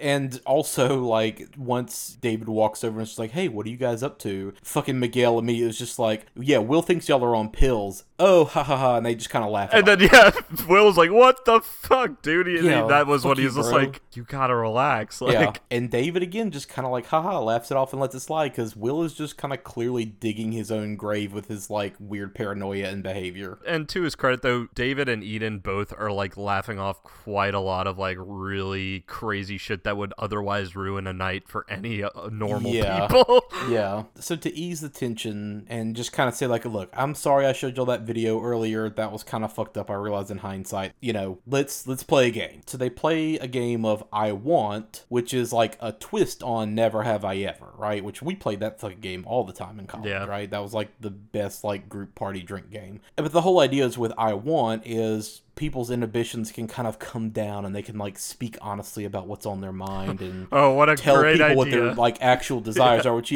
great fucking idea, first of all. This is a complete side tangent as well. And Heather and I, like, both talk about this all the time. I can't fucking stand when somebody's like, Donald Trump is the best example, like, he just speaks his mind, he just tells it how it is. Speaking your mind is not a fucking virtue. I don't care what anybody says. Speaking your mind just means you have no fucking impulse control and no filter, and you can't keep shit to yourself. Like, that's all that means. Speaking your mind just means you're gonna say whatever dumb shit comes to the front of your brain and you just blurt it out with, like, no actual self-control. So anyway, that's this game in a nutshell. And also, like, it also, quote-unquote, protects you from any consequence of, like, how it would affect others. Yeah, exactly. Like, somehow you get a pass because you're speaking your mind and being honest. No, you just have no fucking impulse control. Yeah. But that's exactly what this game is. This game is just tell us what your actual inner desires are and just don't hold anything back and be honest. Like, we're all friends, we're all family. Like, we can speak, you know, honestly about what we want. And Sadie, her weird ass stands up and she's like, I'll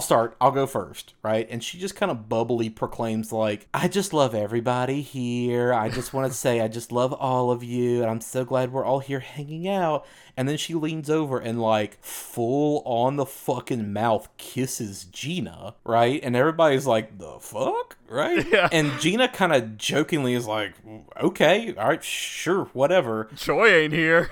Yeah. Okay, so it's my turn. Fuck it. David, you used to be, like, a fucking record exec with a fucking cocaine habit. You still got some fucking cocaine hanging around here? I'd like some cocaine. Yeah, obviously just joking. But then David is just like, no, really? You want some coke? All right. Yeah, he's like, sure. No, I'll totally get you some coke. Dude, he doesn't even leave the room either. He just goes to, like, immediately to the drawer behind him, and there's a fucking bag of coke and throws it to her.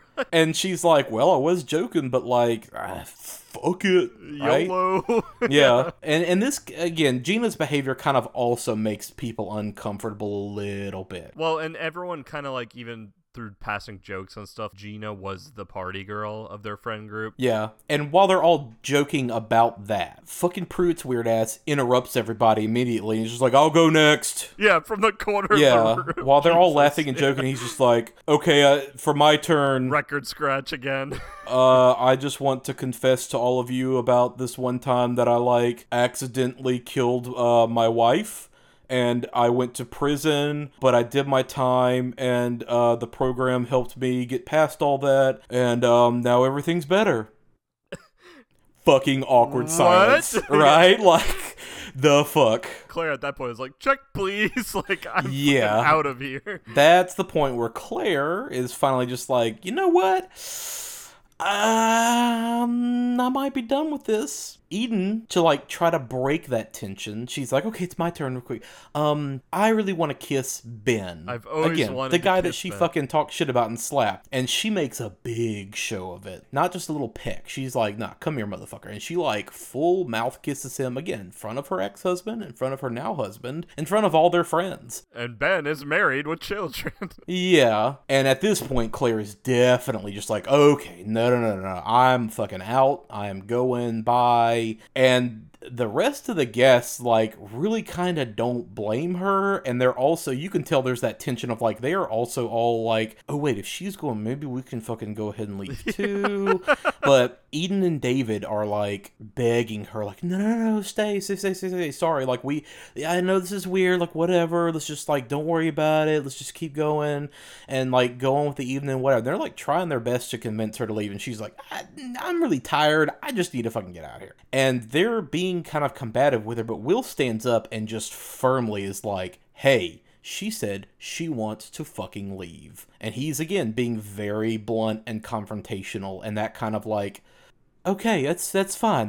Like, you can go ahead and go, right? Yeah. Well, and this is the time where I think Will being confrontational is earned, and like, well, totally, yeah. Good use of like his friendship to Claire, and just good use of his paranoia. This is like where I was like, fuck yeah, Will, that's right. Like, even if nothing really is going on behind all this, they're just these two weird friends that are acting really weird and dark, but like nothing comes of it. This is still like enough of a suspicion and enough of a weird situation that Will standing up, because like David and Eden are doing a good job of still seeming sort of genuine, like they want her to stay and like trying to be good hosts, but they are also taking it almost a little too far of like constantly hounding her. Kind of pushy about it. Yeah, they're being kind of like controlling about it. And so that Will like calling David out in front of everyone to get Sadie to leave safely is like, good on you, buddy. Claire, like this is where like this is a better use of your paranoia than like the door thing. And to this point, you know, she's going to leave, and Pruitt's again weirdo's just like, oh wait, are you in the Prius? I'm parked behind you, so you know I'll go out there with you and you know go ahead and move my car so you can get out. And Will's like, okay, cool. Hey Claire, do you like want me to walk you out to your car? And Pruitt's like, no, don't worry about it. I'll walk her out to the car. And everybody's just kind of like staring. Like, that is some uncomfortable shit when like the dude who's been creepy, who like literally just said, oh yeah, I went to prison for accidentally killing my wife, is like, no, I'll walk her to the car. It's okay.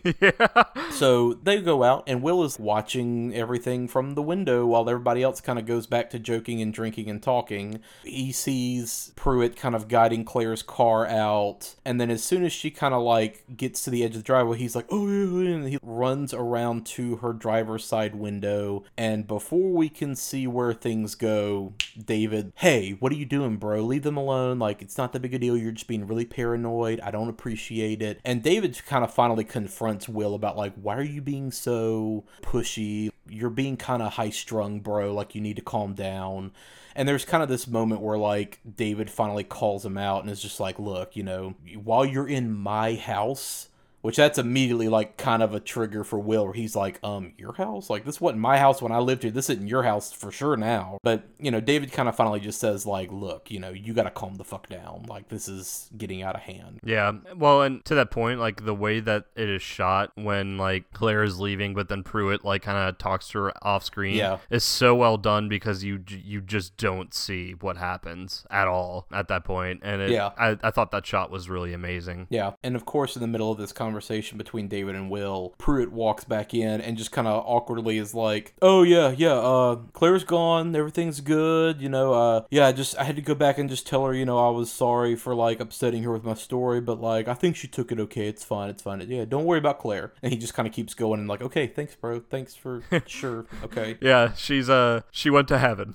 Yeah, like, she went somewhere. Yeah. So at this point, everyone heads upstairs for dinner. The like dining room of this house is kind of on the second floor. Which I can't fucking believe everyone is still going along with this after everything that's happened. Well, so part of it is David is breaking out a lot of really fancy, expensive wine that they all keep kind of joking about, like, oh shit, how do you have a bottle of this, like, expensive ass? Hell yeah, we're gonna, like, drink this expensive ass wine. Like, yeah, I know things are kind of awkward, but, like, this is really good food and wine and shit. Let's just stay. What the fuck is it gonna hurt? That's kind of everybody's, like, weird. And Will makes this more explicit with dialogue, but everybody is completely excusing the weird behavior and the weird bullshit because they're all too afraid to say anything. There's that weird level of social anxiety where, like, all of them are too afraid to, like, really call attention to what's happening and how uncomfortable they are, and they're all kind of being plied with really expensive fancy wine and food and shit, so they're just kind of letting it slide, right? Coke in Gina's case.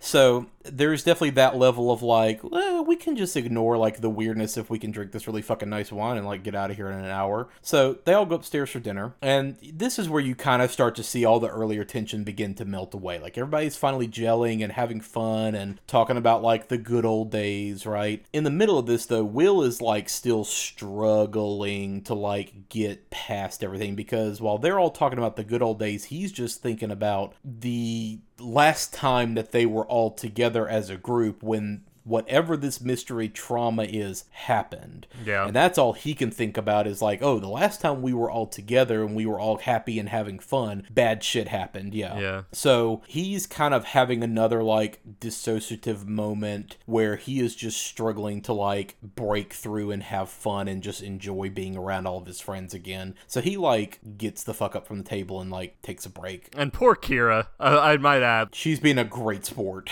I mean, she's in these scenes and, like, is part of the dialogue and acting and everything. We haven't touched on her so much throughout all these scenes because the focus isn't necessarily on her, but, like, yeah, like you said, she is being a great sport through all of this. Yeah. And, like, trying to do her best to, like, be a good new friend to his friends. Yeah. While also still trying to, like, support him, but he's making it really fucking difficult. Yeah. Which is kind of one of those things where, like, a loved one of someone going through some trauma or mental illness, like, it's very frustrating. Yeah, totally. So Will takes a break and he's walking down the hallway and he sees, again, like, just kind of through the crack in the bathroom door, he sees Sadie standing in front of the mirror in the bathroom making really just insane crazy faces into the mirror, making weird, like, kind of faces, but then, like, screaming, but not screaming. Making a sound.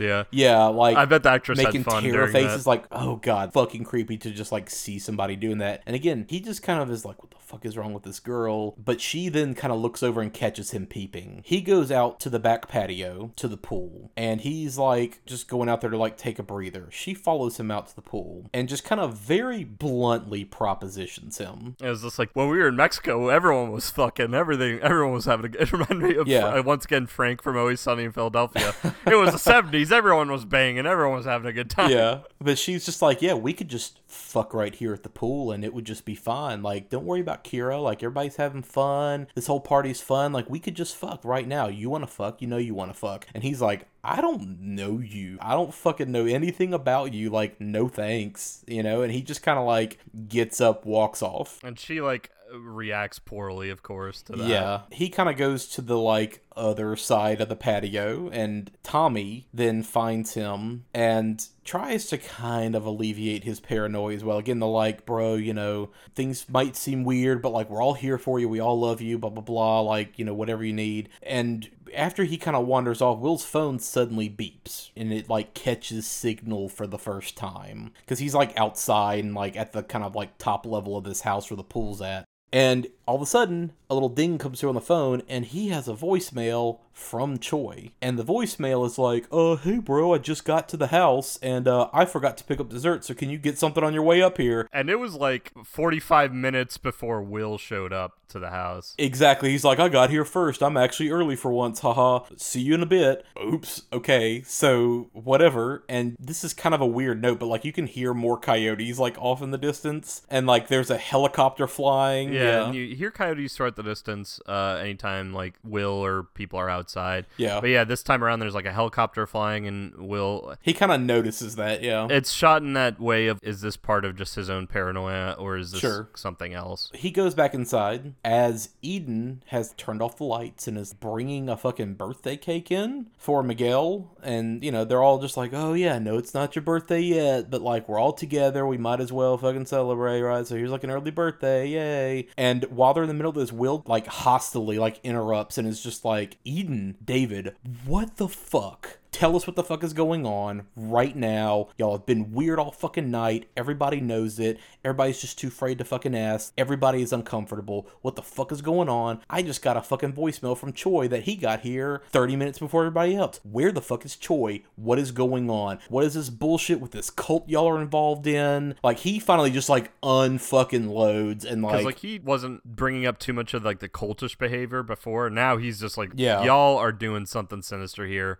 Yeah. Where the fuck is he? And this is where we finally fucking learn, like, what happened. Will finally just reveals it was the death of his and Eden's son, Ty. That's the boy that we've been seeing, you know, throughout this movie that kind of caused their relationship to fall apart. And he criticizes how Eden's been handling all this grief with her, like, woo-woo cult group bullshit. That was the inciting thing, was we kind of learn vaguely through, and we still don't know what happened for sure. Like, that never gets explained fully, but their son died somehow really freak tragic way, like at a birthday party. Yeah, and it like involved another kid and a bat, like maybe like with a pinata. Like it was something really, really freak accident.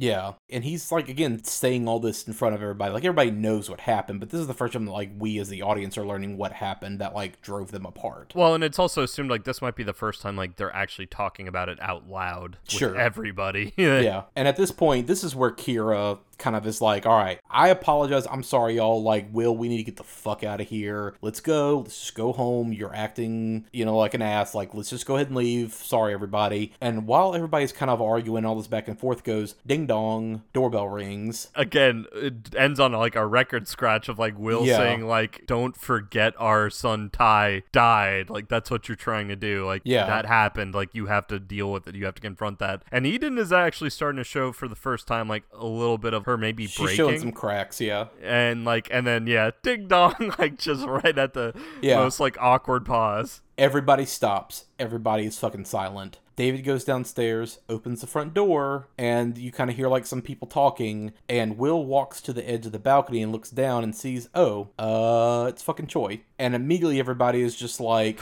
Will, you are fucking crazy. You're paranoid. Choi comes up and is like, hey guys, what did I miss? Oh, sorry. Work called me at the last minute. Yeah. You know, I actually got here early, but then had to get called away. They can't take care of shit without me, blah, blah, blah. And everybody is like staring daggers at Will at this point because of his behavior and how fucking paranoid he's been and like the accusatory bullshit he's been throwing around. So at this point, like, he is absolutely like the bad guy in the room, and Choi is just kind of like, what I miss, guys. Yeah, and he's so late and so like boneheaded when it comes to this kind of I guess stuff. I almost thought like, oh, is he in on whatever's happening too? Sure. No, he's just like that friend who's like a fucking hour and a half late to everything. Yeah. And Eden and David like try to smooth over everything immediately. Kira also is just like, let's just go outside, right? So she like pulls Will out. They go out back to that patio again. And that's where they finally like talk about, you know, the son's death, and she's trying to settle him like, look, you know, we've been working through this for a long time. That's been a factor in our relationship, but like, we can do this. We can make this work. We just got to continue to like work past it, blah, blah, blah. And like, yeah, like your behavior's been kind of fucked up, but like everybody gets it. Everybody understands. Everybody here loves you. Like, it will be okay. When they go back in, Will again is still trying to calm down. He just asks to go see Ty's room, and they're like, yeah, that's fine. Do what you need to do. Like, you're in the house. If you need to like go have a moment, whatever. So he goes into the son's bedroom, which we now see is like a fucking office. Like, he walks in and at first it's like the kid's bedroom, but then it kind of snaps back to reality and it's like now a fucking office with a desk and everything. Yeah,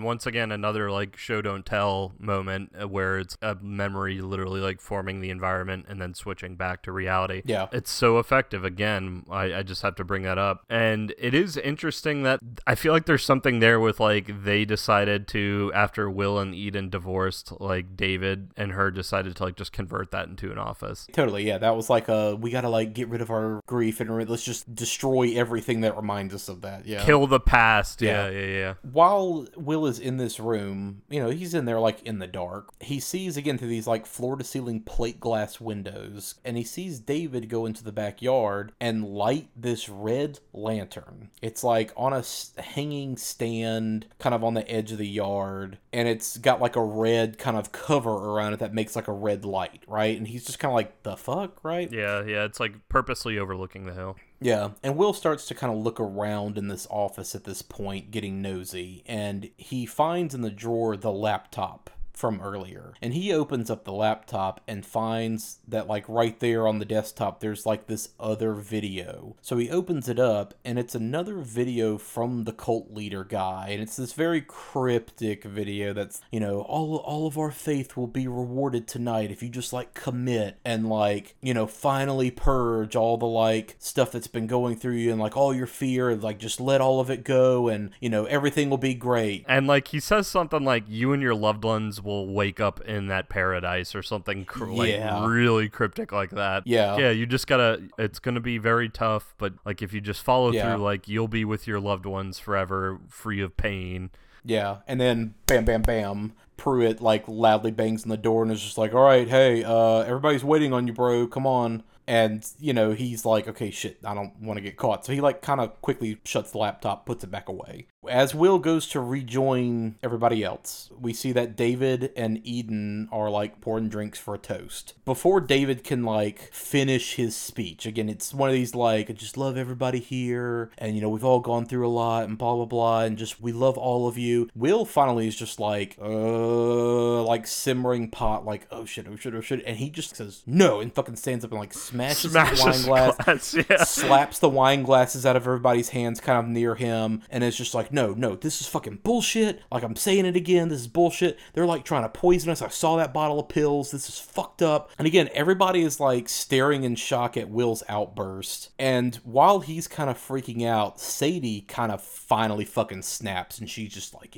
you ruined everything. Yeah. Fuck you. And she like runs at him, screaming and like slapping at him, and he like picks her up and just throws her backwards into like this buffet table kind of thing that's there, and she like cracks her head and is unconscious. So now we took it to the next like, oh shit, somebody's actually hurt now kind of level. Will's behavior has kind of gone to the next level. So yeah, like Miguel rushes over to like to Tender because again he has like some kind of medical background. Yeah, they all rush over to like help her, and then go ahead. Well, and meanwhile Gina, who was just kind of like, this is awkward, I'm just gonna drink this. Like she like drinks it during the middle of David's toast. That's right. Yeah, she drank it early. Yeah, before David finishes and like, okay, yeah, it's all toast. She like throws hers back already, right? We just like kind of see it happening in passing. Ben is off to the side trying to call 911 because Sadie is hurt. But then Kira's just like, guys, Gina's not doing well, and they all look over and Gina's like foaming from the slumped mouth over on the table,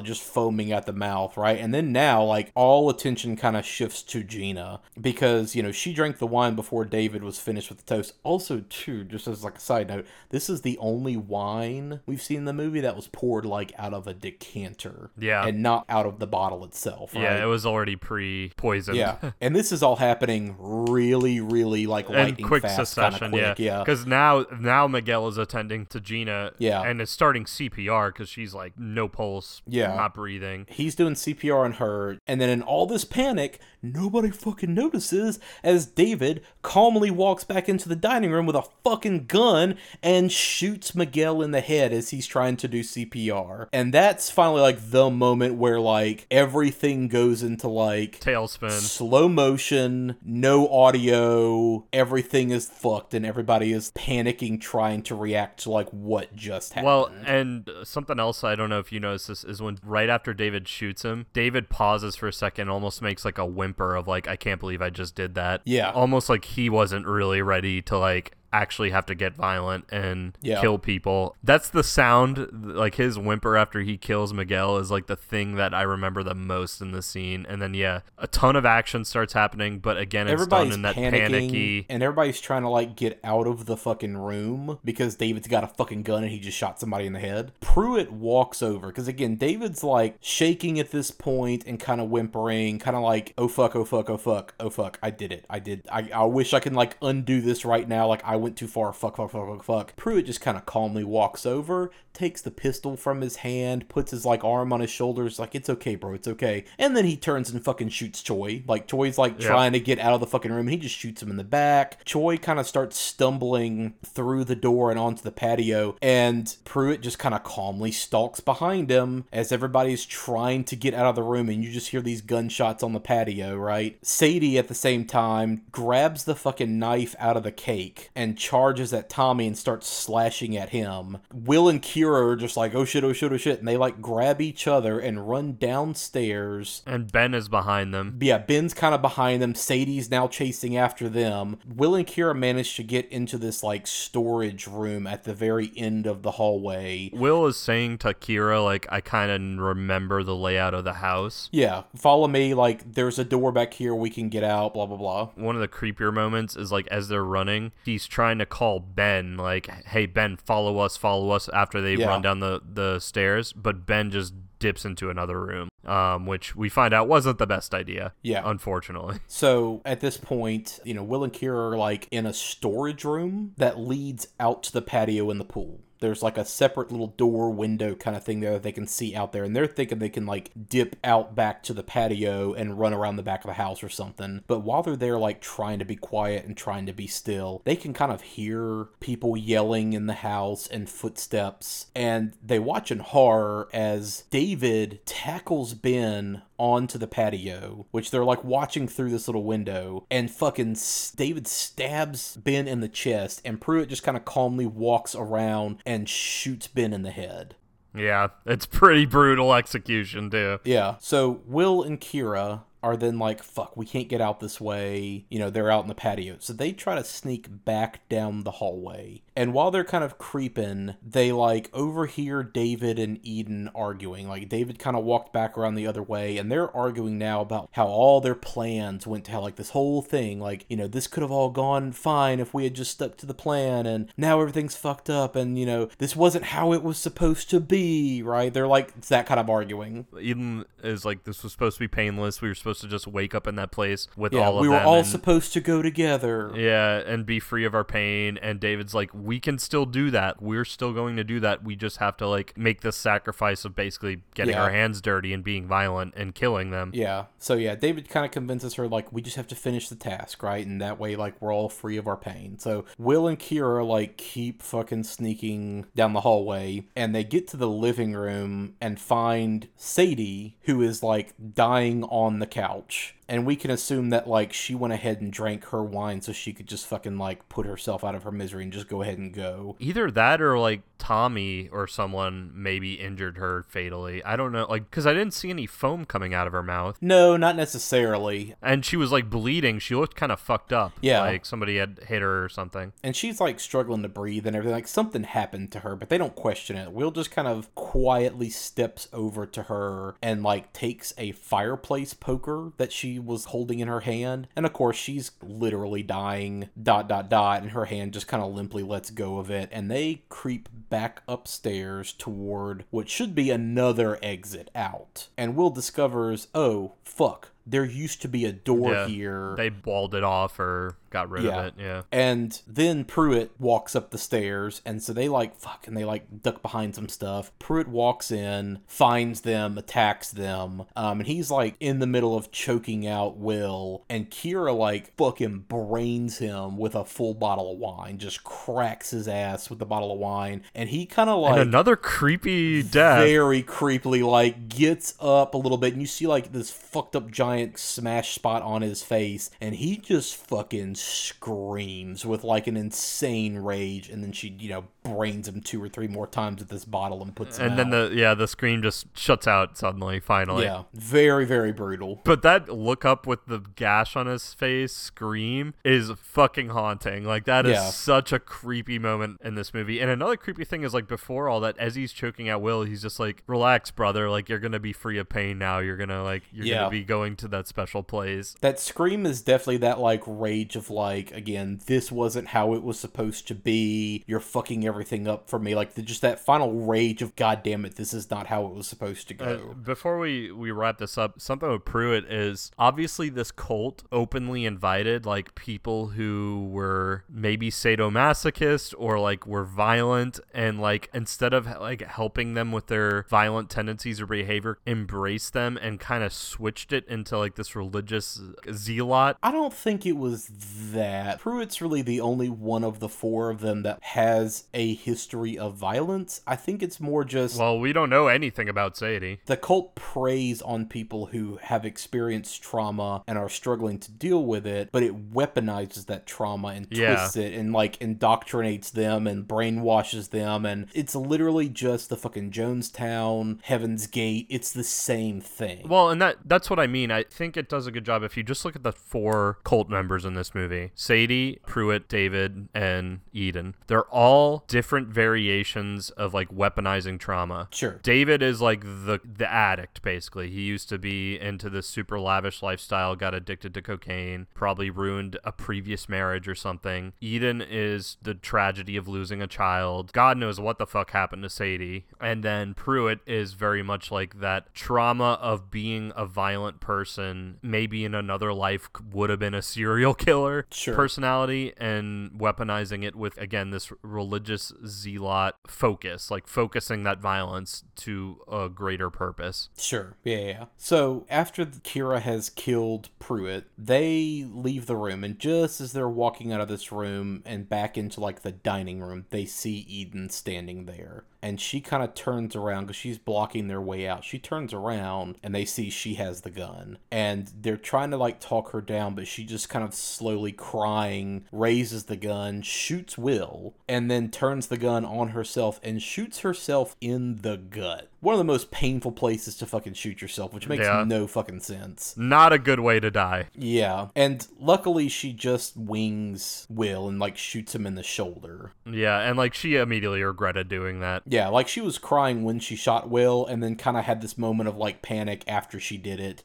Then she kind of turns the gun on herself of, like, oh god, I need to, like, put myself out and, like, just end all of it, be done with this, and not worry about it, right? Just, like, looking to escape. But again, like, shoots herself in the fucking gut. Not the easiest way to kill yourself. Well, I almost even took it, like, less of an escape and almost, like, punishing herself for, like, all these sins that she's committed. David hears the gunshots, and he calls out from downstairs, right? And he calls out to Eden. But Will and Kira, like, are both yelling back at him, like, no, stay the fuck away. We have the gun. Don't you fucking come up here. Which Kira and Will, they know the gun's empty. Like, they kind of say, like, fuck it, the gun's whatever. They, like, just lie and say we have the gun. David still is just like, but don't worry about it. Like, it's fine. We're all gonna be together. Let's just fucking finish this and be done. And he's walking up the stairs slowly, and right as he gets to the top of the stairs, and Will and Kira are, like, positioned where they, like, are at the other end of the stairwell with the gun pointed at him. But right as he gets to the top of the stairs, on the other side of the stairwell, Tommy, holding a knife, fucking out of nowhere, tackles him with the knife down the stairs into the bottom floor again. And as they wrestle, he manages to, like, stab David in the chest, like, right in the heart. That motherfucker killed his partner. His husband. Yeah, so fuck that. Yeah, get you some, Tommy. Yeah. So now that, like, David is neutralized, Tommy gets back up, goes back upstairs to check on them. So we now have Will and Kira and Tommy, and Eden is, like, laying there dying, and she kind of apologizes to Will and just says, like, I'm sorry for everything. I miss him too, still. Yeah. I miss our son. This is fucked up. Like, just take me outside. I want to be outside. So they bring her outside to, like, the patio garden where she, like, kind of finally lays down and just, like,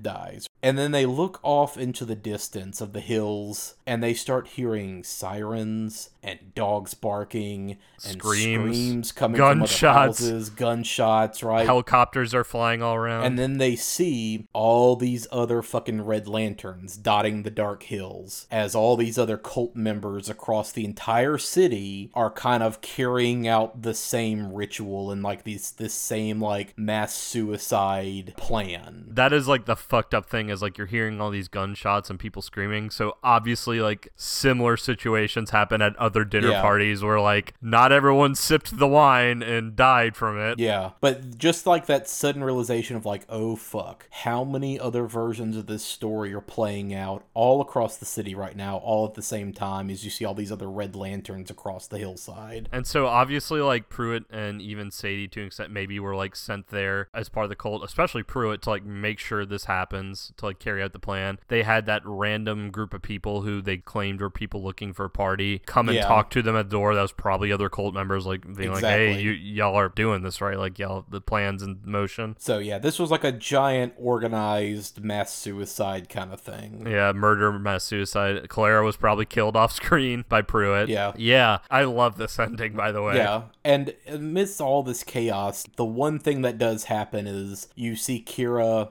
and Will, you know, walk toward each other, and you just kind of see them hold hands, and then it cuts to credits. It kind of reminded me of the end of Fight Club, like when she like grabs his hand into hers as they're watching like the towers collapse. Yeah, so again, like very dark and bleak ending, but there is kind of that sigh of relief knowing that at least these two like made it through all this. And Tommy, yeah. You know, yeah, at least Tommy, one, like, at least one of his friends lived. Exactly. So, and that's the thing, like I kind of appreciate the fact that Will doesn't fucking die. Like there's not like some like, oh well, I'm just finally gonna be to rest too. Like he's gonna be probably more fucked up. Oh yeah. But like the fact that like he at least managed to survive says a lot. And he got through it with Kira. And Kira survived as well. Like they didn't ice her out. That would have been an easy way to like make the story even more tragic. Is like, oh no, the new girlfriend is also killed. Well, and Kira not only like helped him through the dinner party itself and helped him through all his trauma, she literally helped him against Pruitt. Yeah, like she saved him in so many ways throughout this entire thing. So, and then like her and him like holding hands of like all this fucked up shit's happening, but at least we still have each other is like that little sliver of hope in this darkness of a fucked up bleak ending. Yeah. And what a way to end it. I love that ending. It fits so well for how dark this movie goes. Yeah, totally. And you know, I think this might be where you and I differ. I kind of would be interested in like kind of seeing a sequel or a franchise of this, seeing other perspectives in other houses of like what other situations would happen while all this is happening. This massive cult suicide murder ritual. So I would only differ with you on that opinion from the standpoint of I don't necessarily want to see other instances of it happening like at the same time as this movie or whatever. I would be more interested in actually seeing a true sequel where we like fast forward 2 or 3 years after this initial incident and you start to learn more about the cult and you start to learn more about other people who were like survivors of that initial night and they all come together. The investigation's finally happening on this cult and you learn that like there's more and more people involved in it. And where did Dr. Joseph come from? Yeah, and you maybe learn like that he's still alive through all of this for some reason. You could certainly go into that in a very interesting direction and kind of evolve and grow and change that story into something a little bit more going forward. And like, you know, you don't have to like explain every detail. That's one thing I do like is this movie still leaves a lot in the dark and just kind of hints at a lot of stuff but doesn't overly explain it. You could still explain a little bit more and get deeper and expand the universe a little bit more with a sequel. I don't know that I would necessarily just want to see like the same story play out because at this point, you know the catch. You know like what's going to happen ultimately. So instead of like just telling another story with the same ending, you know, let's go a little bit further and show like, okay, 3 years from now what happens? Where does the this go? What happened like after the investigation, the aftermath of this? How many people died? How widespread was this? You know, was this all across the country? Was this all across the world? Or was it just Hollywood? You know, just kind of finding out more details, I think, would be interesting in pushing the story and the narrative forward that way. I certainly, like, wouldn't mind seeing a sequel. It's not 100% necessary. Like, if there's never a sequel or continuation of this, so be it. Like, this is a good, tight, twisty little story that's very, like, intimate and small, but still, like, has such an impact to it that, like, I don't think you have to have a sequel. From start to finish, this is, in my opinion, one of the better thrillers of like the last decade that I've seen. Oh yeah. And something else I really appreciate about this movie is it's so devastating. And not to say that I dislike these movies, I don't. There's plenty of horror movies where like it's either handled really tongue-in-cheek with violence and like Hail Satan cult behavior of like glorification of cults. The thing I enjoy about this movie is it brings in that twist of this is all cult behavior, but shows the devastating nature of what happens when cult behavior goes unchecked and actually like follows through with its plans. It's not a glorification at all. It's not fun. It is violent and dark and super tragic and feeds off of trauma. Once again, like you said earlier, oftentimes these cults, especially the ones that turn violent, are started off of people who can't handle their trauma, can't handle like their mental illness. And that's so equally as tragic as people who like lose their lives in these moments. These are just people who can't deal and they get brainwashed by someone who is charismatic enough to take advantage of that. Well, again, it reminds me a lot of, there's Jonestown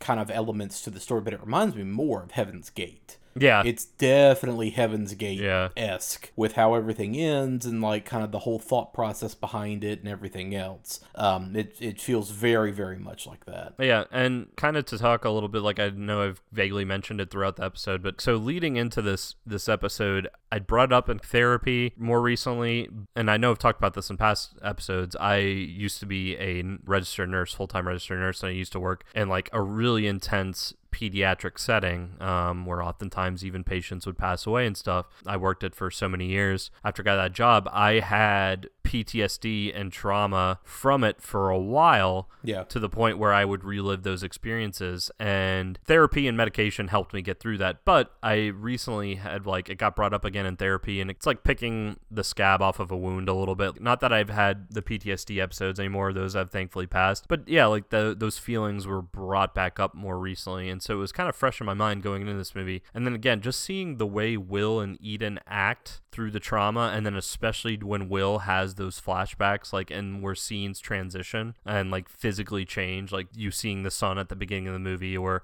his old room turning into the office. It's a good visual representation of how that works. It's one of the closest portrayals of an active episode of trauma or PTSD happening acutely that I've seen in a movie.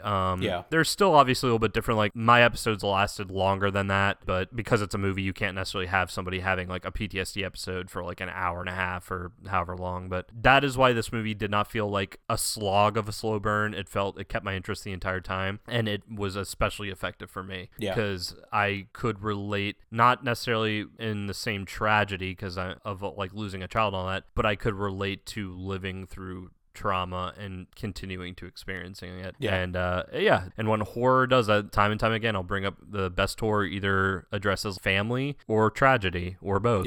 And that's the closest I have in my personal life is, I had a group of friends that I worked with years and years ago that, we were all like pretty close and tight, and one of the people in that friend group committed suicide, and that definitely was the thing that broke that friend group apart, and everybody just had a hard time dealing with that. This was kind of like right as I was like starting college and getting to know all of y'all. I had a completely different group of work friends at that same time, and it just got to the point where like that specific thing just pushed everybody apart, and we just didn't really hang out or interact anymore after that point because it just became very uncomfortable, and there was like a lot of other stuff that had happened around the same time with some of those people. So the stuff like that, it's very relatable. Everybody has some kind of experience that they can draw on, that's relatable to what this movie is dealing with, certainly, and everybody has some level of loss in their life and grieving in their life that dealing with that is difficult. And this is kind of an example of, like, people dealing with it the wrong way. Well, and on that thought process, too, like, hypothetically speaking, say Eden was successful in committing suicide in that moment. And granted, if that had happened, the friend group, I guess, would still be alive at this point, Sure. most of them. But think about what that would have done to the friend group. It would have been even more awkward. They probably wouldn't have talked to any of each other for those 2 years at all. Well, what's to say, too, that some of them wouldn't have just also ended up with the invitation? Yeah. You know, with that group in that program, you know? What if, you know, ultimately Will had just ended up with that group? It could be the same outcome, ultimately.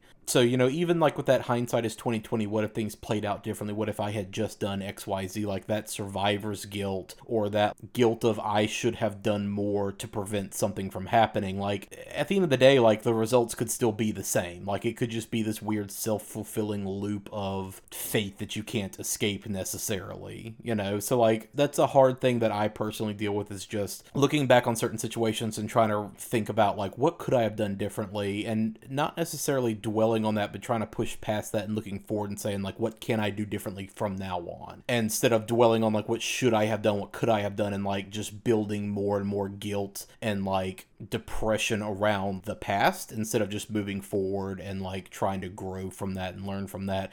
And that seems to be so much of, like, what the invitation as a program is doing, is it's trying to get you to move past all that, but really all you're doing is just dwelling on that thing to the point where it literally is the thing that destroys you. Yeah. Well, and you make a snuff film where you watch another member just die. Yeah, sure.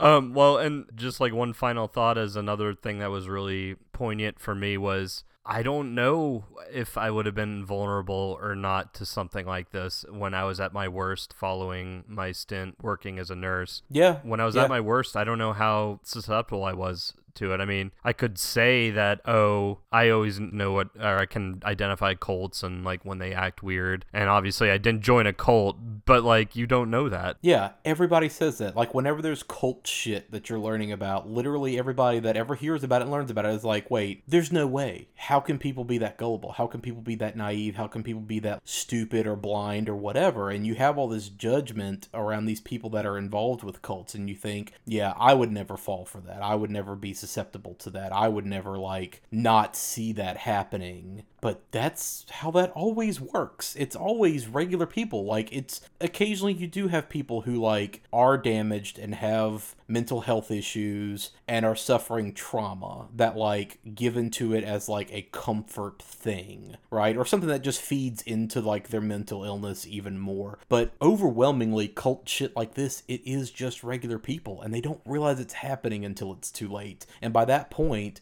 done. You're baked in, you're locked in, you're going with it, you know? And before you know it, you've drunk the Kool-Aid, literally. And oftentimes, it sometimes all it takes is one person you trust that gets you into it, like whether it's someone you start dating or marry, or a family member, or even just a good friend of yours talks you into it, and like you get a sense of community. And then also too, after a certain point, like especially if like you're starting to be judged by others, you get that almost reverse elitism of, well, we're a secret, not a secret society, but we're a special knit group that you don't found the answer. Yeah, you don't understand. Therefore, the more people make fun of you, the more in solidarity you are with that group. Yeah. So there's always that level of, I know the truth, I am enlightened, we actually have the answers, and you can judge me all you want, but I know that I am right. There's just that weird feedback loop that happens, for sure. Yeah. So, yeah. Anyway. Happy fun times, everybody. Yay! So yeah, hopefully everybody would check this out. I think, you know, we both highly recommend it at the end of the day. Definitely a lot to kind of unfold and unpack in this movie, so I absolutely think it's worth checking out. And just make sure you're going into it realizing that this is a heavy horror movie. Yeah. This is a heavy one, not a fun time to be had at all. Yeah, but definitely worth checking out. You know, I think, again, Karyn Kusama's been, like, way undervalued throughout throughout her entire career. And this is certainly like a pretty good turning point for her. Definitely check it out if you like it. Check out some of her other stuff. Again, really looking forward to her take on Dracula. Yeah. This movie was not a financial success per se, but I'm glad that like this movie is finally kind of getting her the recognition that she deserves. I can't wait to see what she does going forward, especially with Dracula. Yeah. All right. Cool. Well, that is it for this episode of Watch If You Dare, a horror movie podcast. So, like usual, check us out on our socials at Watch If You Dare, Facebook and Twitter, and we have all of our future episodes on basically every podcatcher at this point. Please rate, review, subscribe, especially on Apple Podcasts where kind of most of the attention is had. And other than that, once again, big thanks to my little brother Jesse Mansfield, aka Partygator, for our bumps. I saw that he's putting out new music, actually. Yeah, I mean, he's not had much else to do, but still have to go to, work in unsafe conditions because, blah, blah, blah. But either way, he's trying to kind of work on some new stuff, and it's all getting posted to his Bandcamp. So go there, check it out, throw him a couple bucks, and get some good tunes. And beyond that, I mean, I think that's pretty much it. Any final thoughts? Yeah, just I hope your dinner parties with friends you haven't seen in a while don't go this way. I have somebody to introduce you to. This is my good friend that I met when we were on our honeymoon in Mexico, and she's living with us now, and her name is Sally. Who the fuck is this?